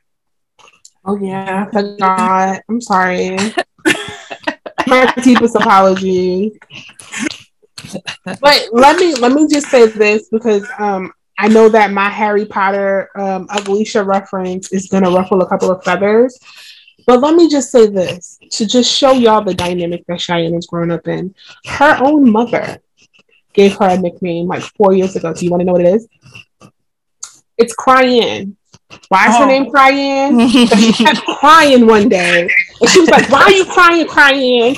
And now we're still calling her Cryan. And I can hear it in like a Queen's accent. I love this. I can hear it in a Queen's accent. And that's what's even wait, no, baby. Wait, see, she was gonna disown you earlier, but like I'm about to just log off the Zoom call. Baby, I am not from Queens. No, I know you're not from Queens. I know you're not from Queens. I am not all the way in the camera. I am not from this god awful place of I know you are not. I know you're 99 blocks for one number. Okay. I am from the sky to a die. When I have my first child, I am going back to Brooklyn, because ain't no goddamn way I'm having it in Queens. No, here's the thing. I am committed to my borough. No, but here's the thing. I want to tell you this, and you may hate me for it, but you may not. I know you from the sky. It sounds like you're definitely going to hate them for it. I'm definitely going to hate them. But we're listening, baby. Go ahead. But when you be showing booty, when you and your sister be showing booty, you don't give thigh Banshee with the booty. You give Queen's Banshee with the booty. In my defense, right? So in my defense. So when you have to defend it, so you know it's true. In my defense, I grew up in like middle class brownstone. We weren't allowed to hang out with the neighborhood children because like my mama wanted us at church. So I give Brooklyn Pentecostal. Like I remember one time somebody said to me, they didn't know I was from Brooklyn because I pronounced all my R's, and I was like, "Bitch, what? Like, is it the R's?" So like, wait, what do you mean? No, I will never. Right, I will never claim Queens ever. I just said the other day, if you know how to get around the streets of Queens without using a GPS, you're the devil. Because maybe I don't. Like, I don't know. And I've been here since I was 21. I've been working in the same office for 5 years. Okay? I can tell you exactly what train stop my office is at. And that is the best thing I can tell you about it. Because it's ridiculous. No, you're at 63rd and 99th, and then you cross over and you're at 63rd and 100, and then you cross over again and you're at 63rd and 99th again. And it's like 99th Road. I understand how they do the addresses, though. I finally understood it. Mm. The number is the number of the cross street, right. The dash, and then it's the number of the house. Right. And people didn't get that. But then because it makes sense because of how long the fucking Queens Road goes, them numbers would be so high up. So, Keisha, let me give you an example. I live. Thank you. So I'm like, not a New Yorker, no clue what's happening. Okay, so I live next to a street called Bedell Avenue, right? I also live 20 minutes away from my job. 20 minutes away from my house is my job. Around the corner from my house is Bedell Avenue. But the Bedell cuts off like 2 blocks away from my house. But it doesn't cut off 2 blocks away from my job. But it's all Bedell Avenue. You don't get it? Let's give you another example. My job is on 147th Avenue. And then around the corner from my job is 147th Road. And then behind my job is 147th Lane. But they don't intersect. Okay. Queens makes literally no sense. Whoever did the we have some roads like that here. It's ridiculous. Whoever did the schematics for it is absolutely insane. Oh, and then you have okay, my job is 147, 18, 147th Road, right? But then you have so it's 147, 18, 147th Road, right? Laurelton, New York. That's not my job address, by the way. But then you have a 147 -18 147th Road in Astoria. But if you put just Queens, New York, it's gonna go to Astoria when it's supposed to go to Laurelton. Right. Like it's very detailed and specific, and it's so annoying. It's very much like we all know that we all heard about the secret magical way that they did Manhattan. It's fucking Narnia. Not Narnia, bitch. It's Narnia. Like I made the wrong turn and ended up in Chicago before. Like from your house? Yes. Like hold on, Finn. I'm sorry for cutting you off. I'll give you a better example. I once was going to a restaurant 11 minutes away from my house. This is when I used to live in my old apartment. It was literally down the block, make the right, go up, make a left, and you're there.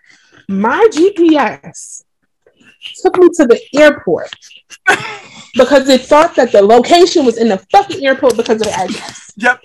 Look, okay, so sometimes I have to send out mail for work, right? And there's one location that is in Woodside, right? And I fucking hate sending any mail to Woodside. If you send mail to Woodside, it's going to ask you one of 3 places, okay? It's going to ask you Flushing for some fucking reason. Every time you send mail to Queens, it's always asking you Flushing. It does not matter where. Okay? That street don't even go to Flushing. Yes, it do, nigga. You just don't see it. Yeah. You just don't If it doesn't go to Flushing, it goes to Jamaica. Like, that's it. Those are your only 2 places you get. And you're like, no, it's Flushing, Jamaica, or you just put in Queens and then put in the zip code. Like, that's the only place I believe that they actually use the zip code for. Because, like, no, not even a zip code. You know, there's a zip code and then there's like dash and then the other zip code. Yeah. You use the other zip code. Yeah. Damn. Because Queens is so fucked up. Okay, we did. So this basically said, "Fuck your address," and we're gonna do what we want. Okay, sorry, we did not come here to talk about Queens and their address shit. It's your fault. It's because you accused me of being from Queens. I didn't accuse you from being from. First of all, let's just get into this shit because I've been. Look, I wanted to talk to you about I wanted to talk to you about breakups. Right? I wanted to talk to you about your first breakup because you know me and my ADHD brain. I've been doing 2 things that are very bad for me. Okay, number 1, I've been listening to Degrassi podcast and watching Degrassi along with it. Okay, I should not be doing this. It's almost like you have no interest in having at all. Like, I personally hate Craig so much. We're not doing this again. I won't stand for the Craig slander. For years, in my family, when someone was acting crazy, we refer to it as Craiging out. So, Oh wow! Craiging out, yeah, I she's mean, Craiging Y'all are out. horrible human look, beings. I hate it. because let's be real. First of all, have you ever met a teenage Craig? Okay, I've only met one, and that was not even their first name. So it was their middle name. So no, I've never met a teenage Craig. I believe Craigs are just spawned as adults, and this is showing me what happened when they're teenagers. But it's like I feel like Craig should be short for Gregory, and they're not telling us that. It's not. Craig, like you know how Greg is short for Gregory, and it's like that makes sense. That makes sense. Short for? That makes sense. Yeah, that makes sense.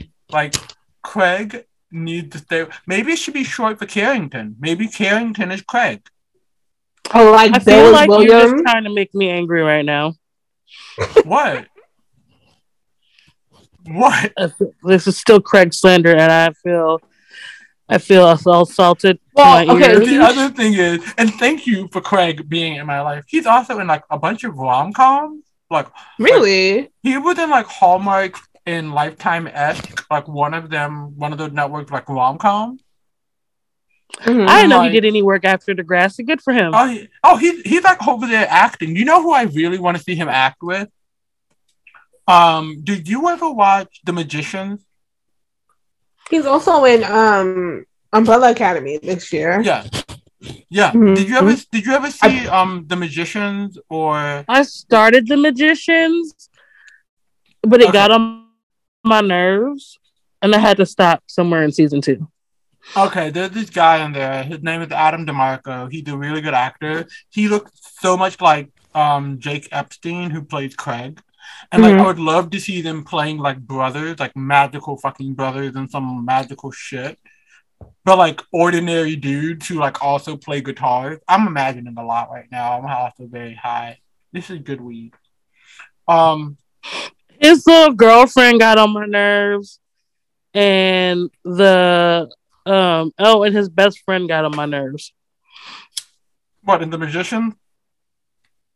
Mm-hmm. There we go. That's why. Okay, so I've been watching a lot of rom-coms though, and like they've been making me a few of them have reminded me of like my first breakup. And like I wanted to hear other people's first breakup stories. Because that way I can feel like, did we all? Excuse me. I just want to see where we all were with our first breakup, right? Like maybe mine was like someone else's, or maybe not. Like maybe we all have different stories. I want to see if there were similarities, and like so. I have a very solid structure for us, okay, buddy boys. Okay, you got me. Okay, structure. Buddy boys. What's that? All right, it's a building. Structure is a building. The only structure I acknowledge. I want to hear. I just want you to say, if you're gonna call them out by name, just say their initial, but just tell us how long you were together, why you broke up, and your top go-to song after the breakup. Okay. Anyway. If you give any details, hold on, because I know who we are as people. I'm giving us each no more than 4 minutes, and let me randomize it. Stop. 4 minutes and 35 seconds for each person to tell. Okay. Okay, I will. I'll try my best. Who wants to go first? Which one? Definitely not me. I'm gonna be real with y'all. Like, I don't think I have anything to share. Like, I feel like, in my history of like dating, right? I feel like, with the exception of like 2 people, most of my breakups have been like, well, in my 20s, my breakups were very much like, oh, I changed my phone number. Like, ain't even a breakup. Like, I just changed my phone number. You'll never find me anyway. You don't know enough of my information to know how to find me, with the exception of like 2 people that like use my word. Right. I'm here for it. Baby, Call me that ghost nigga from Mario Kart because my ass was just disappearing. Like it was really easy, and it was because oh my god, a lot of my 20s. Oh my god, a lot of my 20s in dating. Listen, right? A lot of my 20s in dating wasn't about me forming connections with people. It was more so about me like trying to figure my shit out.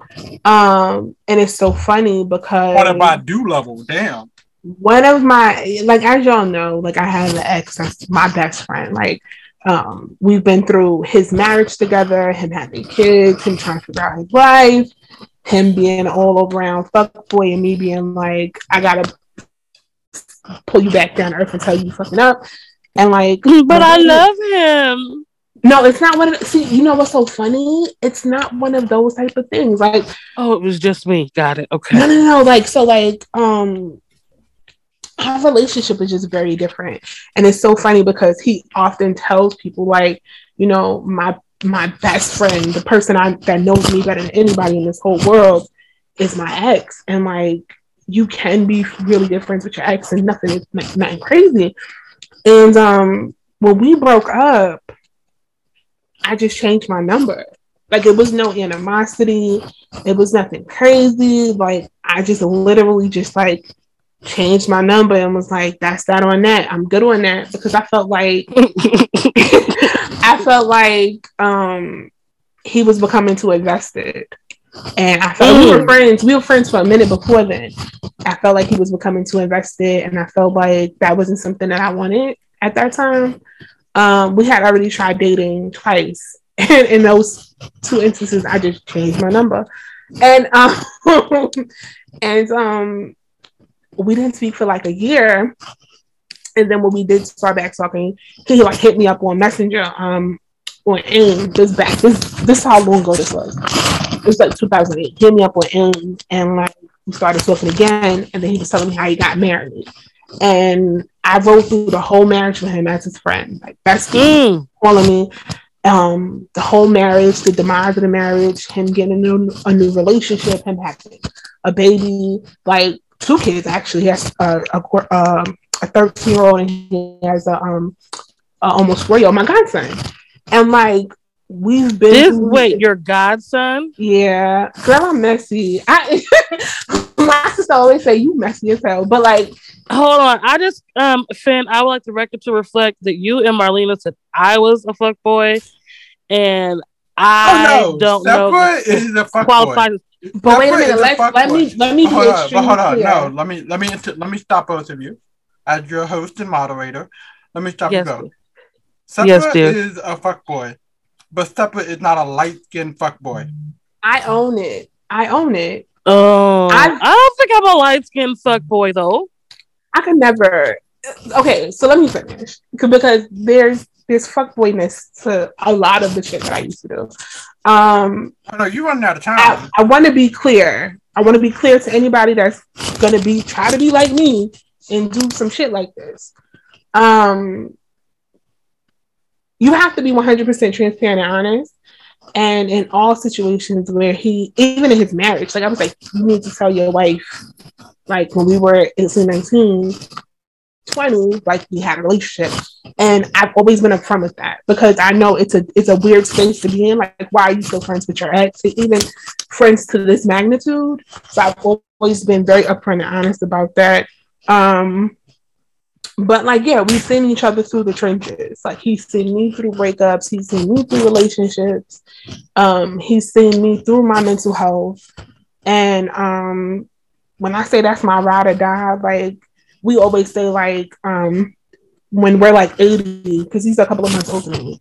So when we're both 80 in the nursing home, we're going to be in there turning that shit up, because like, that's my road to life. But as far as the relationship is concerned, I'm stopping you there. I'm stopping you there. It sounds like because we are going over on time, so I'm gonna go to tell you. So, but I do think that's like a really cute little breakup, like because like, as someone who does lesbianic shit, when I break up with my exes, I'm still friends with a bunch of them.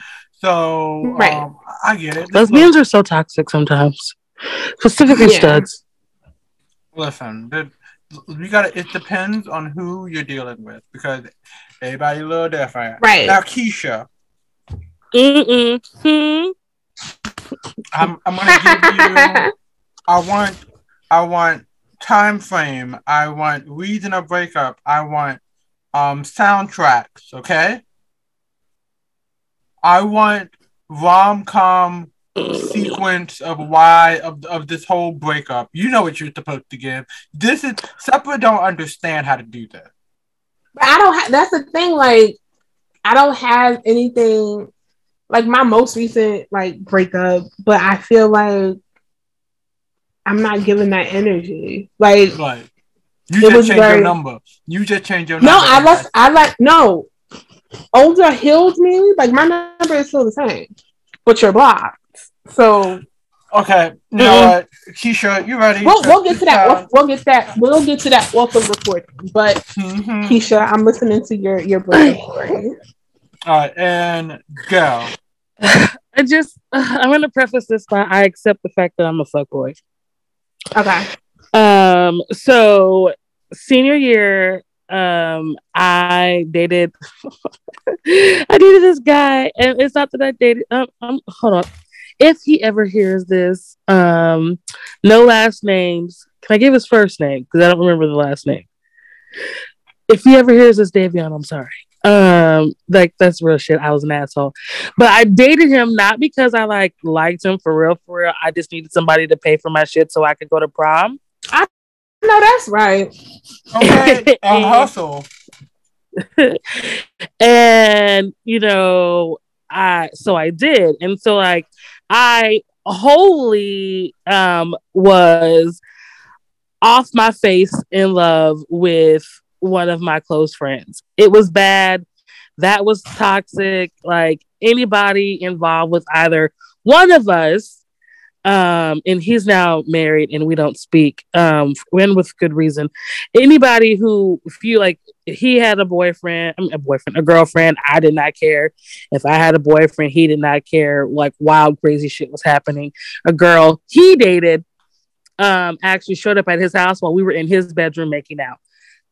That's so I'm fully in love with him, but I have a whole other boyfriend on a whole actual boyfriend. But it was like my boyfriend was like my side dude in a way. But anyways, so life was in shambles. Keep going. Oh Lord, her boyfriend was her side. Okay, I heard that correctly. I love it. I mean, because I was focused on my friend who I'm over here making out with and breaking curfew for, and then kind of sometimes spending time with my boyfriend. And I was completely not shit because I actually had at one point his pager. This is how old I am. I had his pager and then the pager my parents had bought me for graduation. But anyway, so I graduate high school, and I don't spend my graduation day with my boyfriend who says he loves me. I'm all over the city with friend and doing toxic girl shit. So I decide, you know what? I ain't shit. I'm gonna break up with him because he's talking marriage, and I'm like, bro, I literally just graduated high school. The fuck are you talking about? The South is weird.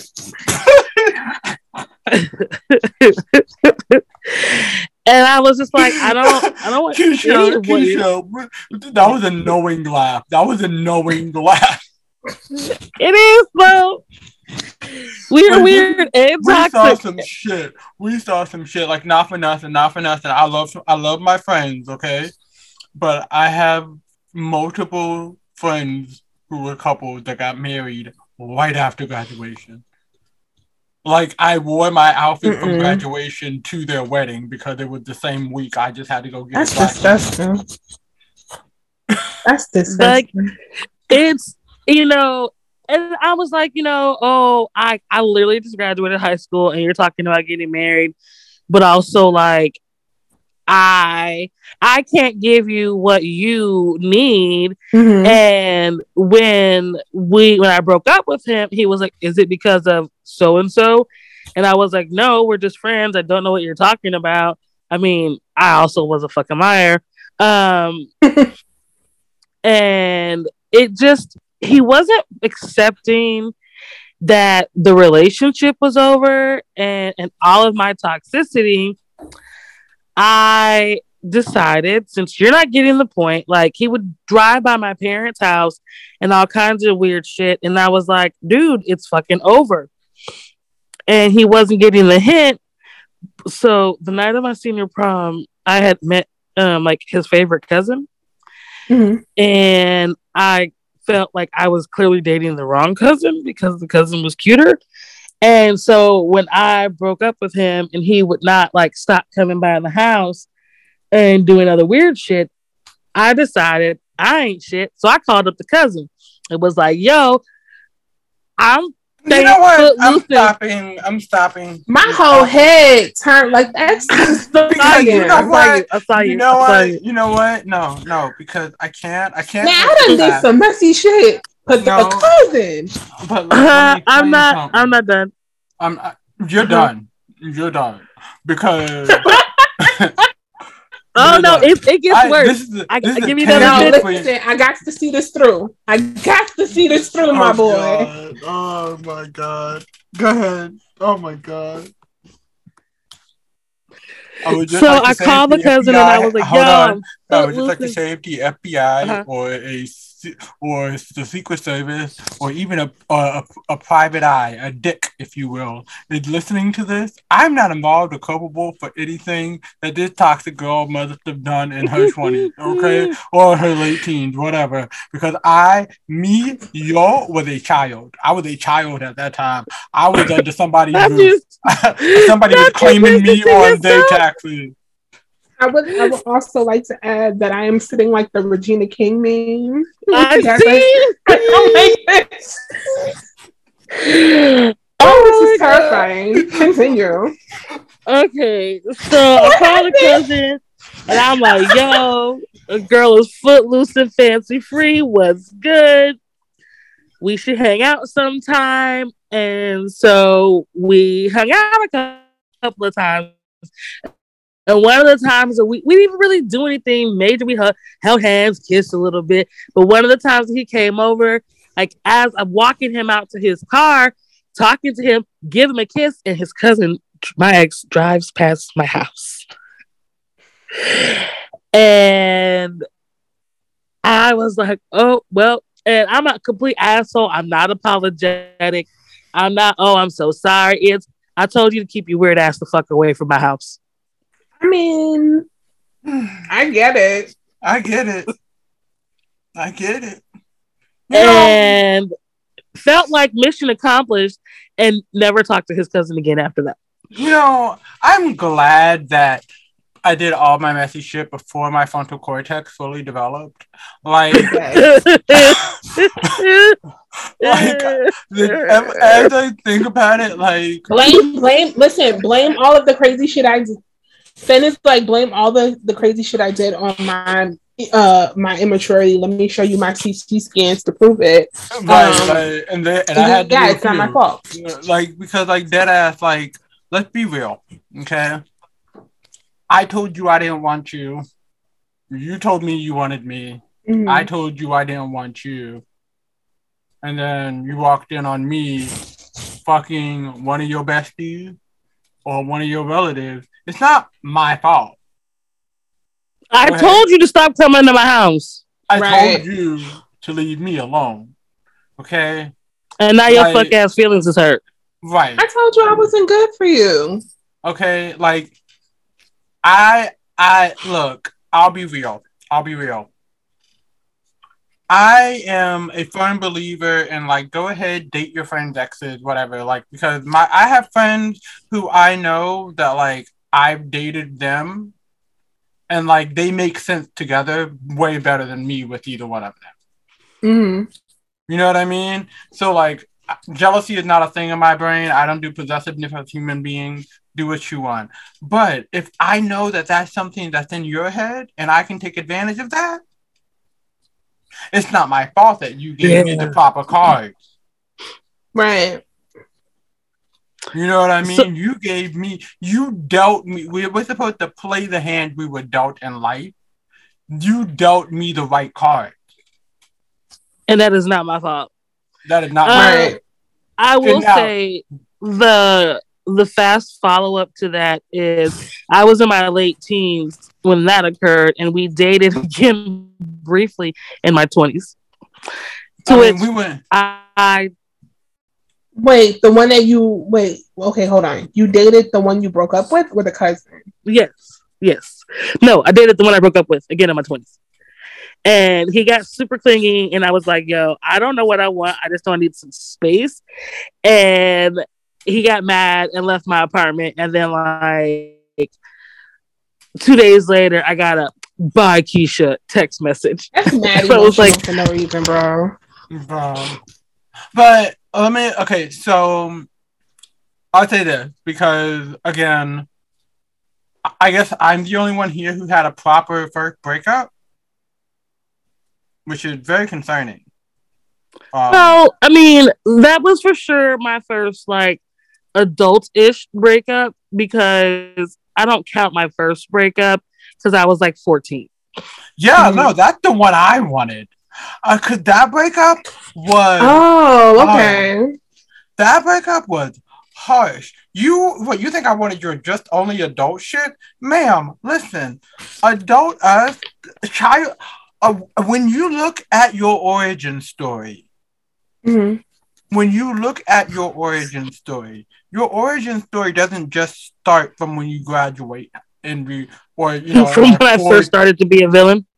right. You started on your road to villainy when you were born. This for me is accurate. So, okay, can I just say one thing? So you can leave this in if you want to. I didn't know we were talking about that far back, but like that breakup, I don't consider it a breakup. Remember that story I told you about when I came to your party about me walking in on something? Oh yeah.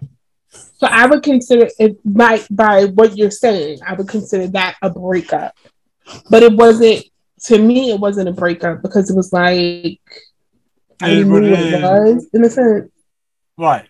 So like okay, I still stand on my story that I told. And Keisha, what did your little 14-year-old heart do? So it's so bad. I broke up with my boyfriend because this is so ghetto. His he lived in a group home, and his brother from the group home was going out with my best friend, and she had some mental health problems, and I like checked into a facility problems, and his brother made fun of that, and I did not handle that well because my friend was going to unalive themselves. Mm-hmm. And so it wasn't like this super dramatic thing. It was more we got into an argument and I stopped holding his hand and I started to walk away and he was, "Well, if you walk away from me, we're done." And I was like, "Bye, bitch," and walked away. Um Because you walked? huh? Because you walked? Well, because I Because you quit holding his hand, we were having an argument. And I was just like, y'all are being really shitty. Like, I get that you're mad because I knew where she was, but I was not allowed to remind me stay. to come back to that hand holding thing, okay? Okay. And it wasn't like this grand old whatever. It was more, it was a fizzle as opposed to like a bang, if that Yeah. makes sense. Yeah. Like, you can give a fuck, I'm not going to tell you where my friend is because it's not my place. But also, if me telling you making fun of her is not the look and you do it anyways, why the fuck do you think I give a fuck about being with you? That's my best friend. Right. Right. No, So I get that. it wasn't like any like major thing. And it wasn't like a whole real relationship. We held hands and made out at school. But the soundtrack, the soundtrack to that little season of life was Jagged Little Pill by Alanis Morissette. Yes. Had that whole CD that I had Yes. procured illegally on repeat. Yes. And specifically the hidden track that was a cover. When you listen to the last song and you played it all through the silence, I would, in my sad little 14, 15-year-old bedroom, cry as she a cappella sang, "Would you forgive me, love? Forgive me, love, while I cry in your shower. So forgive me, love, for the salt in your bed. Forgive me, love, if I cry all afternoon." And I felt every word of those lyrics. Oh my God. Oh my God. That sounds mad emotional. I was so dramatic. That was so emotional. No, okay, so my 14-year-old self, right? My first boyfriend, this is how emotionally like invested everybody was in this world.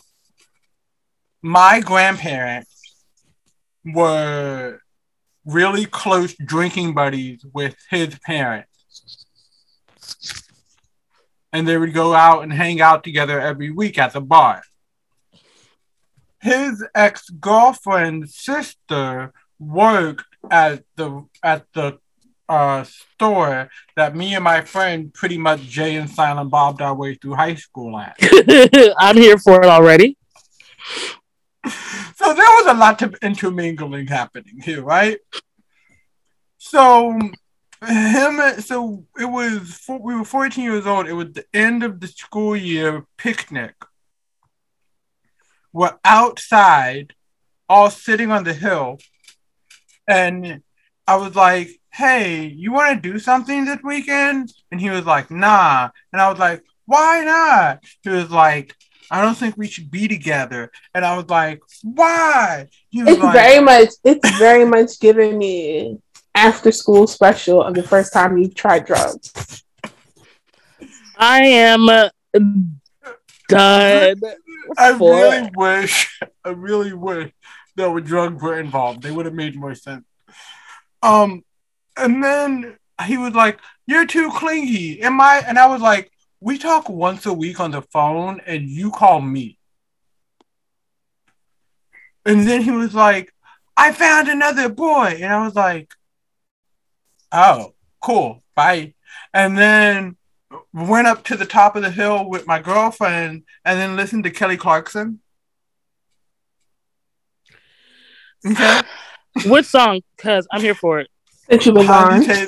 Behind These Hazel Eyes. Of course. Okay, you know what? All right. Okay. Breakaway. I really I love Breakaway. Okay. Grew up in a small town. Because of You. Okay, I can see that.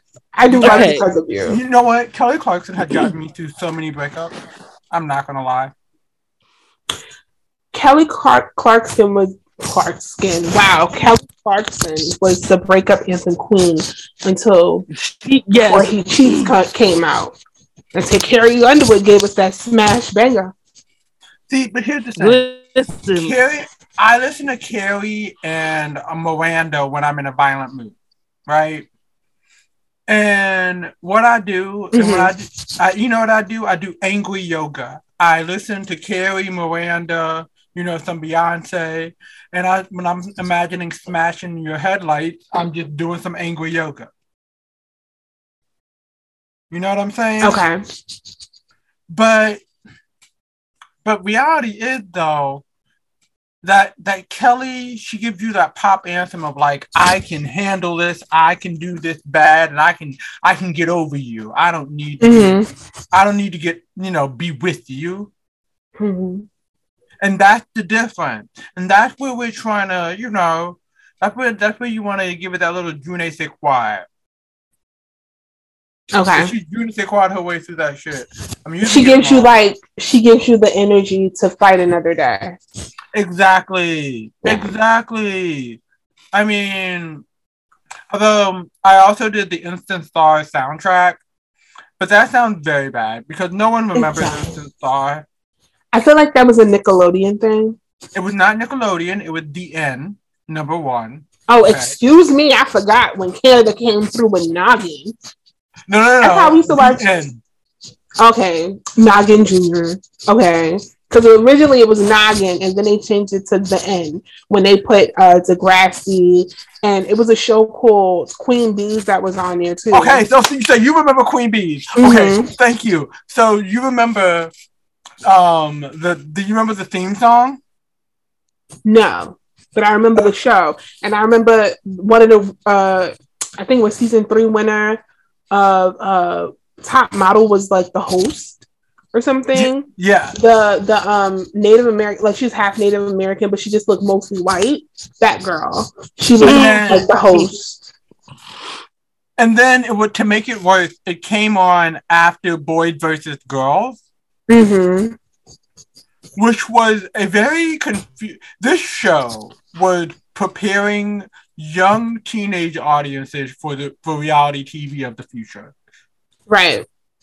Okay, this show was giving us, this is what trash television is supposed to be, and this is what it's going to grow into. The world ain't ready to hear that yet, but this is where it starts, with you 17. Right, they basically modeled it after the formula that MTV was doing with the Road Rule Challenge and then Real World, because it was coming on the same exact way. Yeah. And like Queen Bees, if no one's ever saw it, it was about these 8 girls that were picked to live in this house for I think like 2 months, and they basically wanted to like give them some type of therapy, but they were like mean girls. Like there was one girl on the show. It was Charm School. It was Charm School for teenagers. It was a Spanish girl that was on there. She was like 17. She lied and told her boyfriend she was pregnant because he was going to break up with her. So she lied and told him that she was pregnant. And like he spoils her the whole time. He thought she was pregnant. And then like he said to her, "Oh, you're like 5 months. My mom said you should be showing and we should be going soon to see the sex of the baby." And then right before her appointment, she's like, "Oh, I have to go to the hospital." She went to the hospital and she was like, "Oh, they said there's no heartbeat. The baby died." And like yeah. And at the end of the show, they were like, "Are you going to tell him the truth?" And she's like, "Yeah, I'm going to tell him the truth. I hope he doesn't like leave me." And she told him the truth, and he left her. Rightfully so, bitch. Like rightfully so. Like you should have expected that, baby. I don't know. Yeah, you can be lying about shit like that. It was really like the show was really like it was eye-opening in a way. This is the same network that also no one ever talks about it. A Mile in Your Shoes. Was that when they were like taking like affluent children to like the hood and making them do like weird shit? Like it was very weird. Okay, this show is really weird. It was like A Mile in Your Shoes or In Your Shoes or something like that. And it would take one kid from one neighborhood, from one part of the world, another kid from another part, and then they would switch them for like a day or two.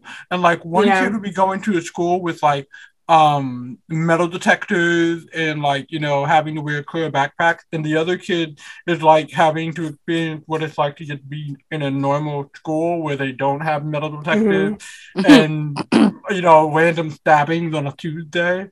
Like it was very confusing. Like it was very eye-opening but very confusing and toxic. Like right, because the part that killed me was like they would take someone from like the worst conditions, like eating safety pins for dinner, the worst conditions, and then they would safety pins for fucking dinner, and then they would switch them with someone that's like not living like a very privileged life, but living a life of comfort. And then the person that like when they switch, the person of comfort is like, I'll never look at this the same way again. And it's like, why is this feeling like a scared straight situation as opposed to like saying, I understand where you're coming from. Like, and again, I'm pretty sure somebody white was whiteness. Yeah, I'm pretty sure somebody white was behind this because it was never like They're never just like me. They just live different. Right. It was never one of those situations like kind of sort of like the premise of Wife Swap. Like the premise of Wife Swap is to say like this person lives and acts and raise their children just like me, their mom just like me. We just have different, practices as a mom. Whereas that show was just like, do you want to live in the hood? Do you want to eat stinky piss for dinner? Right. No, you better listen to your mom. This would not. Like, It's very problematic. But you actually don't remember this was also the same network that also gave us, and I don't know many people who remember this, Miracle Boys. Okay, do you remember the book Miracle Boys? Wasn't it like the brother, like the older, like the parents died and the older brother took the boys? Yeah, so the parent died, and the oldest brother, played by guess who? Pooh Chol, raised his two younger brothers in an apartment on the up in the heights. Right.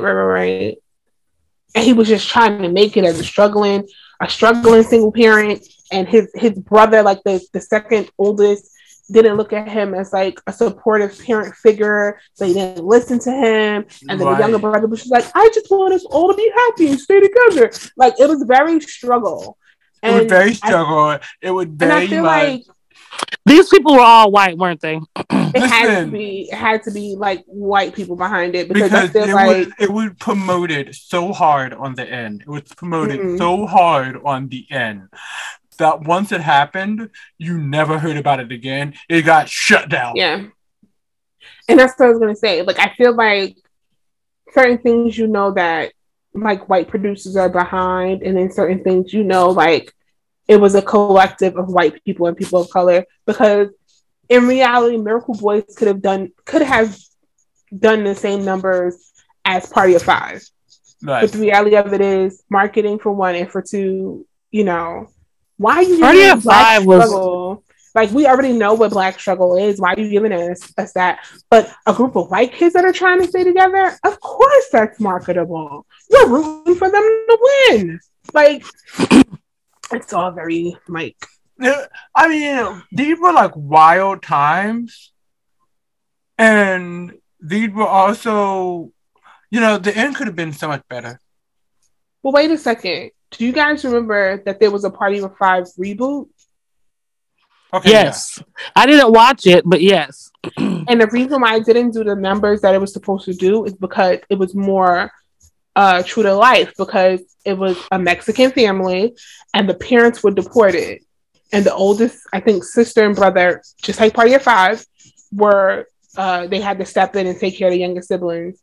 And like, people were like, oh, this would never happen. Bitch, they deporting people's parents right now. What do you mean this would never happen? Right now.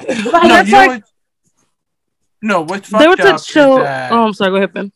What's fucked up is that when it comes to, when you just said the way that it's showing the racial diversity, now, you know me, I'm a nerd, I'm gay as fuck, and I'm weird as fuck, and like, I've immersed myself in so many different cultures.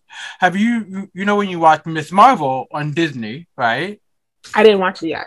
Okay. I need to. So many audience or so many people were talking about they wouldn't watch it because it's the story of a person of color being the superhero, and a female as well. And like, people are like, well, we expect that. White people watch less. If it's the white people, like the numbers that come from white audiences are less when they know that the protagonist, not antagonist, but the person who's supposed to be seen as like the hero or the great main character is a person of color. Because they don't relate to our story. So then when we know that you generally don't relate to our story because you don't relate to our history in which we have with the place, then you start to see that whenever you get a chance to produce our culture, to let us know that you're in touch with us, you write something so bad that it fumbled the bag. Right. And then you start to say, well, it's not our fault. It's just that you people didn't want to connect with us when we were trying to tell you about your stories, even though we didn't listen to you when it comes to you knowing who you are. I'm sorry, I'm high and I'm on a soapbox. But the thing is, to piggyback off what you're saying, the way around that and the thing that Marvel is doing to get around that is not only making it a person of color, but also making it a woman. So like, But isn't it canon for the character? Right. So there was this whole like debate, right, on why Marvel is starting to release the movies the way that they're releasing it. So we didn't necessarily need Captain Marvel because it didn't play into the Endgame universe. So we didn't need Captain Marvel at the time. Is she an intricate part of saving the universe from Thanos? Not really. You know what I'm saying? Like, I think she was in games for like all of 2 seconds. For 2 seconds, right? She wasn't even in there that long. We did not need that story to help build the bigger story. So why did we get it? Oh, we got it because for one, she's female. For two, she's white. That'll bring more people to see the movie. It'll be basically what Black Panther did for Black folk for white women. Mm-hmm. We got Captain Marvel at the height of, take the pussy back movement. So of course we're gonna get women in droves having these think pieces about how this is so awesome and this is the first Marvel movie that they saw.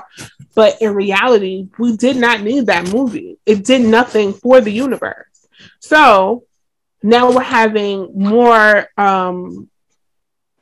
movies from Marvel where the targeted audience is either white or woman. So if we make the character a woman or a girl and we make her brown, we'll get the Black demographic, we'll get the woman demographic, we'll get the brown demographic. Which demographic is going to be higher collectively? Probably the woman demographic. So let's push that card forward. But I think I haven't seen it yet because I don't like watching something I have to watch every single week. Like, I just like to binge watch it one. Oh, it's done now. You can binge it now. It's over? Okay. Yeah, you can binge it so now. I can just binge it. But yeah, like, and it's really good. It's because it also really teaches you about, it gives an eye into what happened during partition.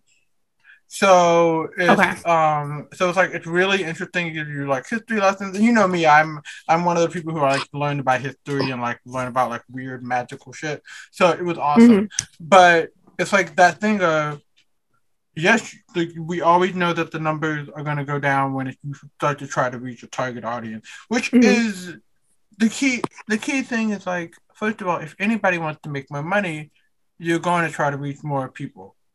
Right.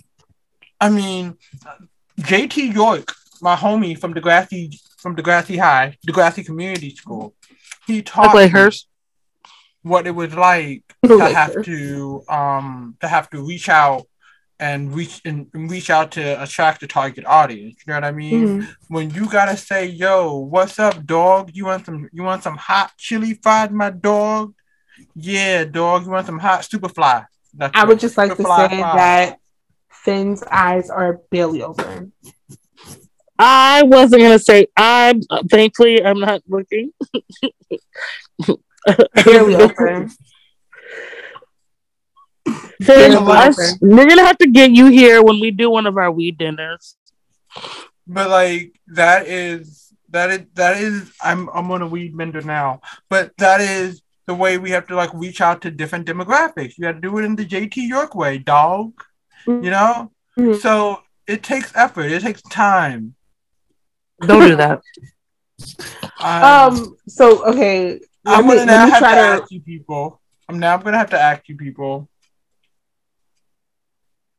Actually, I have two questions for you people. And yes, I mean you people in an offensive manner. Bitch. You people, you thugs, you Negro, you don't trust them new Negroes over there. Listen, you can't trust everybody. Because not all skin folk is kinfolk. I know that's right. Yeah.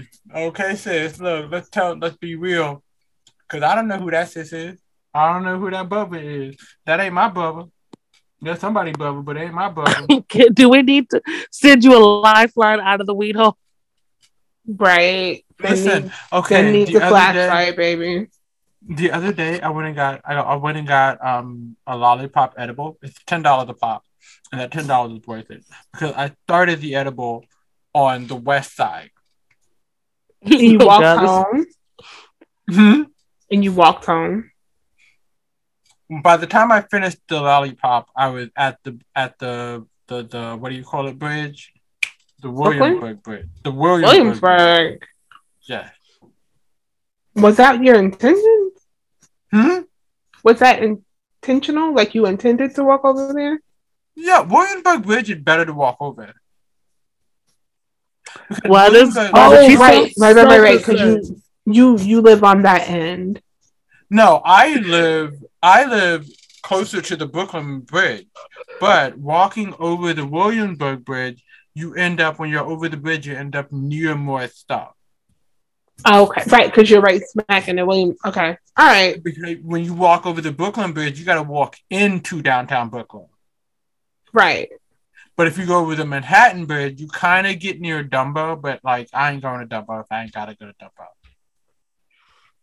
Well, I'm thinking about it from a space of like you getting home. So going downtown would probably make more sense because there's more like routing for trains. Right. But the Williamsburg Bridge, that puts you out of your way. No? Right. I mean, it takes you out of your way, but like unless you're going near stuff that's near the Williamsburg Bridge. Mm-hmm. Like, so say if my homie lives like right near the New York, like if my homie lives on Knickerbocker, I bet it's better for me to take the Williamsburg Bridge, like, you know, get one of the city bikes over the Williamsburg Bridge, than to go over the Brooklyn Bridge and then go up. Baby, I don't know nothing about a city bike. I ain't never looked at a city bike. I don't know her, never met her. She take credit card. I have bad balance. Does she? She take credit I'm card. wanting to ride one of those, but I'd be like, I just feel like that's another way for my fat ass to die somehow. But listen, you got to be careful with the city bike because I hate to say this, but you know the crackheads like literally wait until people like go in the store because you know there's like nowhere to rack the city bike unless there's a city bike rack, and then they steal the city bikes. Oh, honey, I ride it from point A to point B. I don't stop. Oh, okay, because I've seen a couple of unclaimed city bikes just randomly in the street before, just and I'm in like, the street. there's no city bike hub over here, so how did it get here? How did it? Listen, and the nearest hub to me is 2 blocks away, and so like that's close enough for me to. But the one I like going to is 3 blocks away, so I prefer to go to that one. But you live in like, without saying too much, like you live in a city bike area. I don't live in a city bike area, so there's no reason for me to see a city bike over here. Like, okay, for what? Like when I'm out there, sometimes I be feeling like I'm in North Carolina. Like y'all got people, you just be walking out here like this. Like y'all got sunshine and trees and oh, y'all be living fancy. Don't we all be living fancy? I sent y'all a picture the other day of a prostitute. Ain't nothing fancy, not, honey. I mean, it's not fancy. Listen, rain and shine, bitches gotta work. Don't be like ain't no rain no shine. She better learn the street code. Cause she lucky. She would have got her ass whooped. There are like multiple parts of like New York that people think are like there are parts of New York that feel like the suburbs or even like the South, and then there's other parts that you feel like you're in like a Miami drug dealing. It's like a 1989. You know who you are. Yeah. Okay. Because where my parents live is pretty chill, and they live like 6-7 minutes away from me, and it's very chill. It's very like residential. It's very like everybody's like pretty much retired over here. There's no problems. There's no crime. And then you walk a block over, and it's like, what's going on? Like, what are we doing? Shit, that bad? Yeah. It's like there's like one. So it's like being in Dallas. Not to be off topic, but there's certain parts of Queens that look like Keisha just for the visuals. You saw The Wire before, right? Yep. Parts of it. Okay, by parts of it, I mean like 10 minutes of the first episode. There are certain parts of Queens that look straight out of The Wire. I even refer to this part of Queens as The Wire. And it's not the part where 50 Cent comes from at all. And you know what? There's a part of Brooklyn that is like very confusing. Well, very easy to get to if you know what you're doing. Are you talking about Bensonhurst? No. Okay. This is part of Queens. Because Bensonhurst is very weird. The houses that are out there look exactly like plantation houses in Brooklyn. Oh. Wait. Should we have plantation houses in Brooklyn? I don't feel like we should. So here's the thing. So this is what people don't understand. A lot of people don't understand. There are parts of Brooklyn that I can't say this word, but they're very rural in the sense of it's like spacious, a lot of land. But the thing is, people don't know about it. Like Clint said, people don't know about it unless they know. And the part of the reason why people don't know about it is because we never had access to it. Like it was never intended for us to have access to it. It was like as Black people, right? It was like the part of Brooklyn that they could comfortably say it's like Levittown, Long Island. Right. Like we were de facto out of that area, so we don't know about the area unless someone invites us there. And honestly, if I get invited out there, I don't think I'm going. Like, so it's very much like, you know, if I saw a Republican flag, a Trump flag, it looks it doesn't look out of place. Sounds about right. It's one thing. Sounds about right. Sounds about right. And then, like you said, like Bensonhurst is not weird. You know what Bensonhurst is? It reminds me very. It's a gated community. It's a very it feels like a gated community, but a very gated working class community. Okay, I can fuck with that. Like, but you know, like they are like good old, like, you know, we go to work, we did what we needed to do to get to where we are to have what we have, but like we don't want you to know shit. But the racism is very thick. Yeah, like who do you think you are coming in here? It's like Howard Beach. Howard Beach. Oh no, Howard Beach is racist. Racist as fuck. I remember when the dude who got killed. No. So, then feel free to cut this out. Remember when they had that big mob bus? Yeah. 2011, I want to say they had that big mob bus. I had to go to Howard Beach to have some scans done, and I remember the day they had the bus, I was sitting in the doctor's office, and Howard Beach is like very Italian. It's very like hard R Italian. And I remember I was sitting in the doctor's office, and two Italian guys was in the office talking. He was like, "Did you hear what happened to so and so?"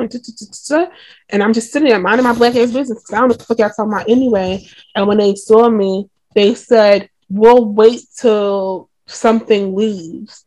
And at the time, like I couldn't, like it was something they said in Italian. At the time, I didn't know. Like I didn't put two and two together to say, "Oh, they talking about my Black ass." Like, oh, they said Leon. No, it wasn't that. I would have remembered that, but it was something else. And like Howard Beach is so racist. Like my sister at one point, she was working out of Howard Beach when she was doing her like when she was a traveling farm person or whatever. She was working out of there for like I think 2-3 weeks, and one of the doctors that worked out of that place said to her, "Hey, the pizza across the street is really good, but you have to send someone else to get it." And she's like, "What do you mean?" She's like, "Oh, because I went in there one day and they refused to serve me, and the girl was Black." Like they're that kind of racist over there. Howard Beach Italians are not Bensonhurst Italians. Mm-hmm. You know, Howard Beach Italians are the Italians we don't talk to. We know better. Yeah. My grandfather never took me there.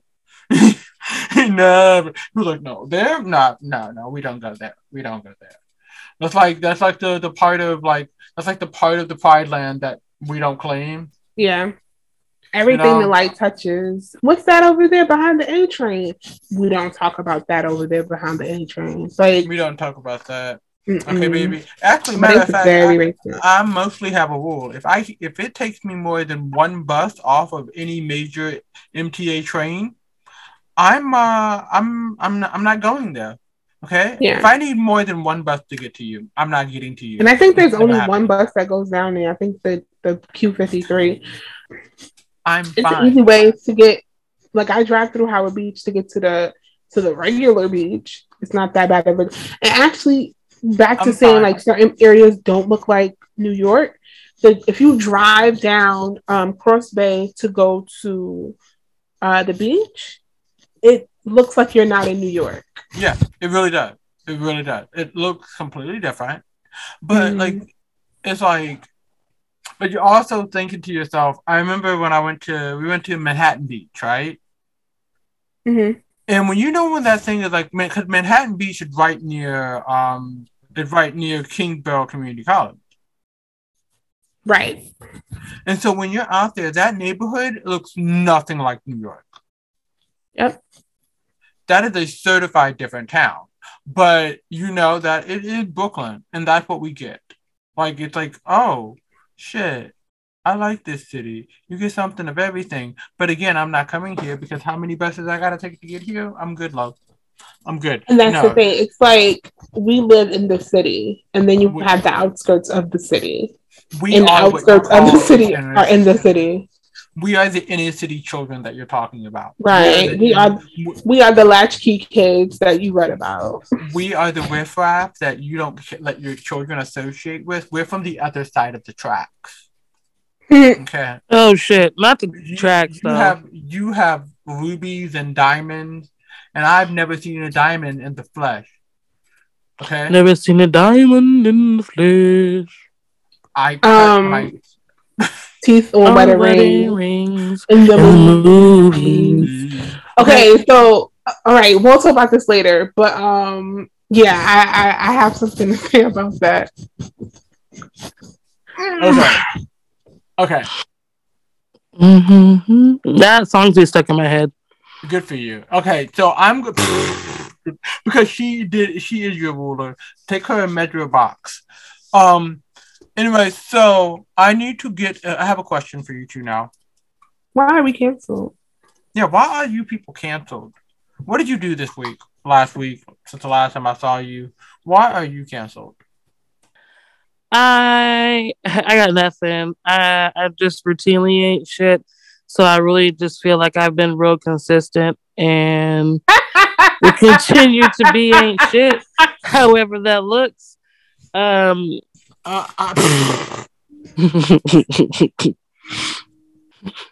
don't gaslight. Oh, okay. I will. I want you to gaslight yourself. I was accused of being a gaslighter, and then when that didn't work, I got accused of being unhinged, and I was like, oh my gosh, that feels like a compliment. Like, I feel like this was a troglodyte saying such terrible things to you. We'll talk about it later. But I was trying to remember why I am canceled this week, and I will say that I'm canceled for two reasons. One is pretty funny, and one is pretty like I think you guys will agree that it is something to aspire to. So okay. I started back at the gym 2 weeks ago. I think we all know this.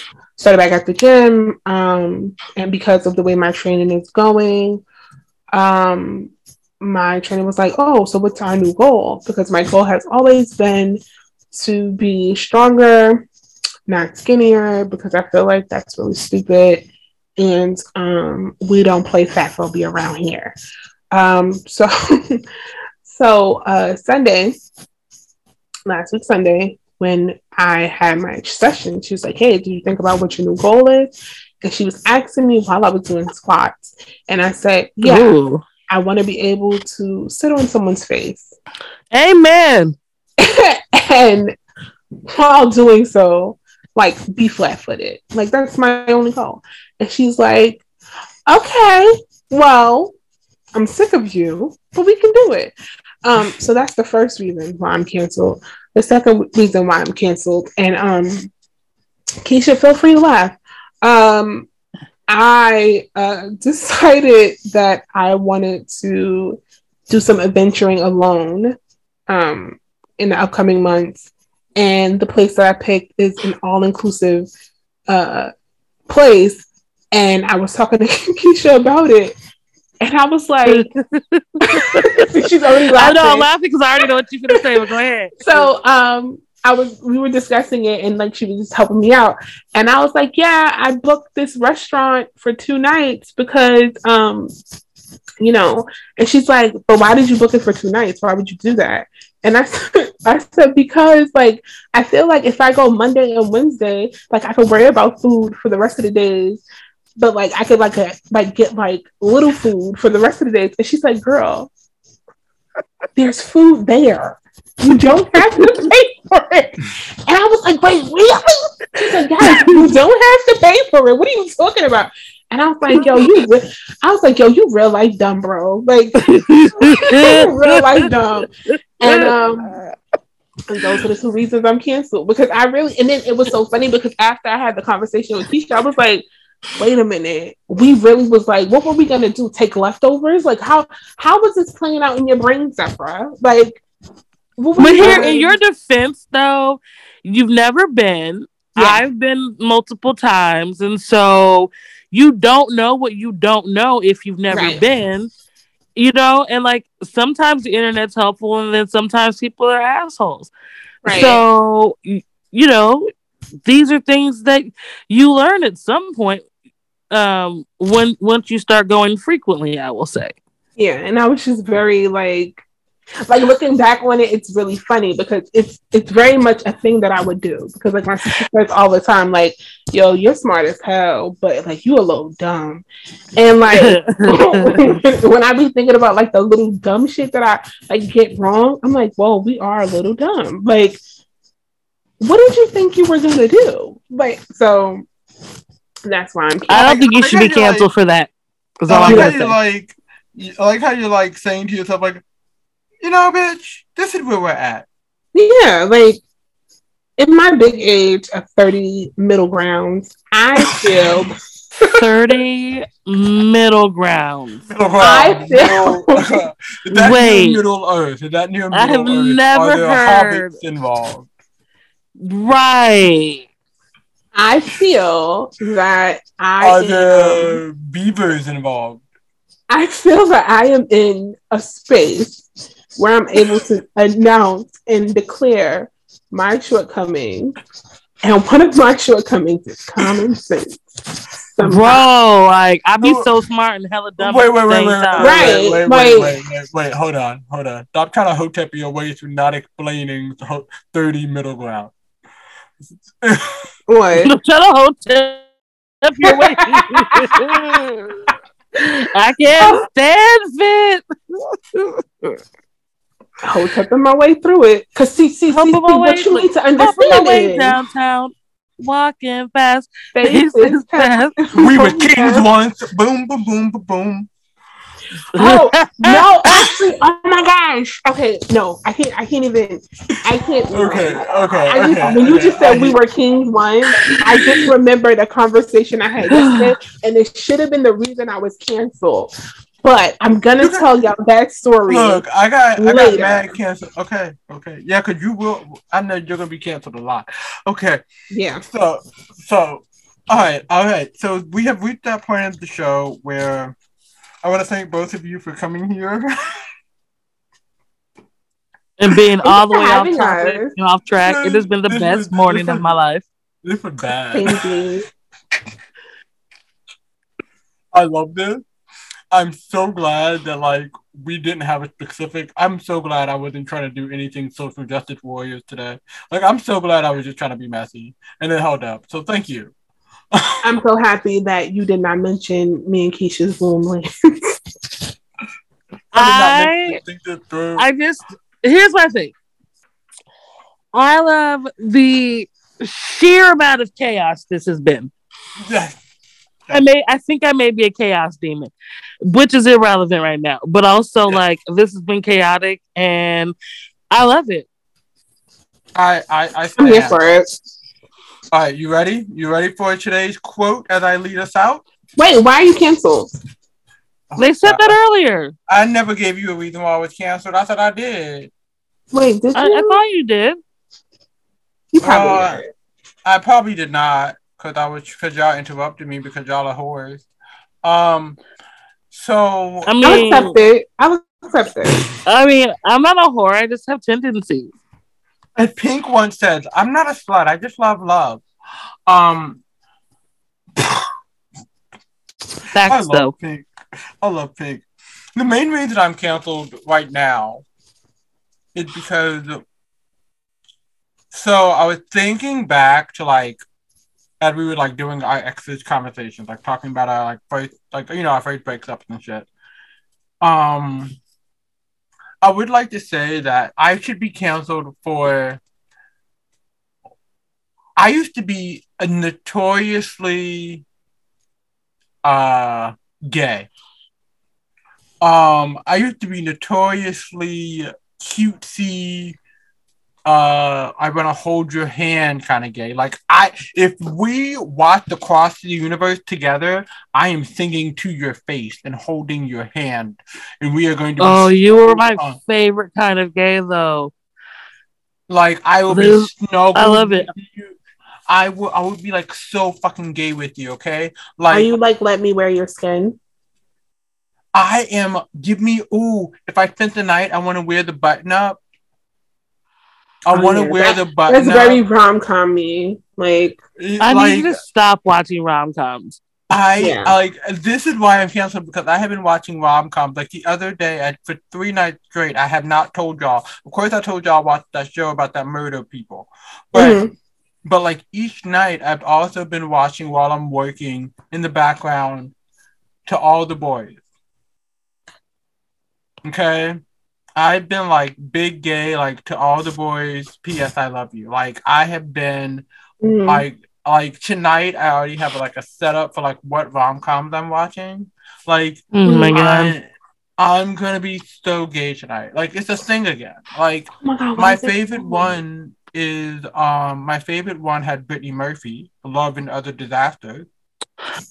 Oh, I used to love Brittany Murphy. So this is why I'm canceled. Like that's why I'm canceled. Peter a queen. Like, I realized like I am so gay. Like I know that one day I'm gonna fall madly in love again, and then it's gonna be somebody who's gonna. This when I'm finally gonna do that gay ass thing where I run through the streets of Brooklyn to stand outside of your brownstone, yelling at your window from the 3rd floor, screaming, "I love you!" in the middle of the rain as my hair gets drenched and I'm wearing a tweed sports jacket with arm patches on the back of it. Why am I dressed like a professor from 1995 rom-com? I don't know. Maybe I'm going through a fashion change. I'm upset. I just want you to know that this is how the stalking episodes of some of my favorite podcasts start. So I'm going to leave it out here with today's quote. And today's quote is, on a Monday, I am waiting. I hate you. I was just talking about her the other day. I hate you. Can I please get to the quote? I'm sorry.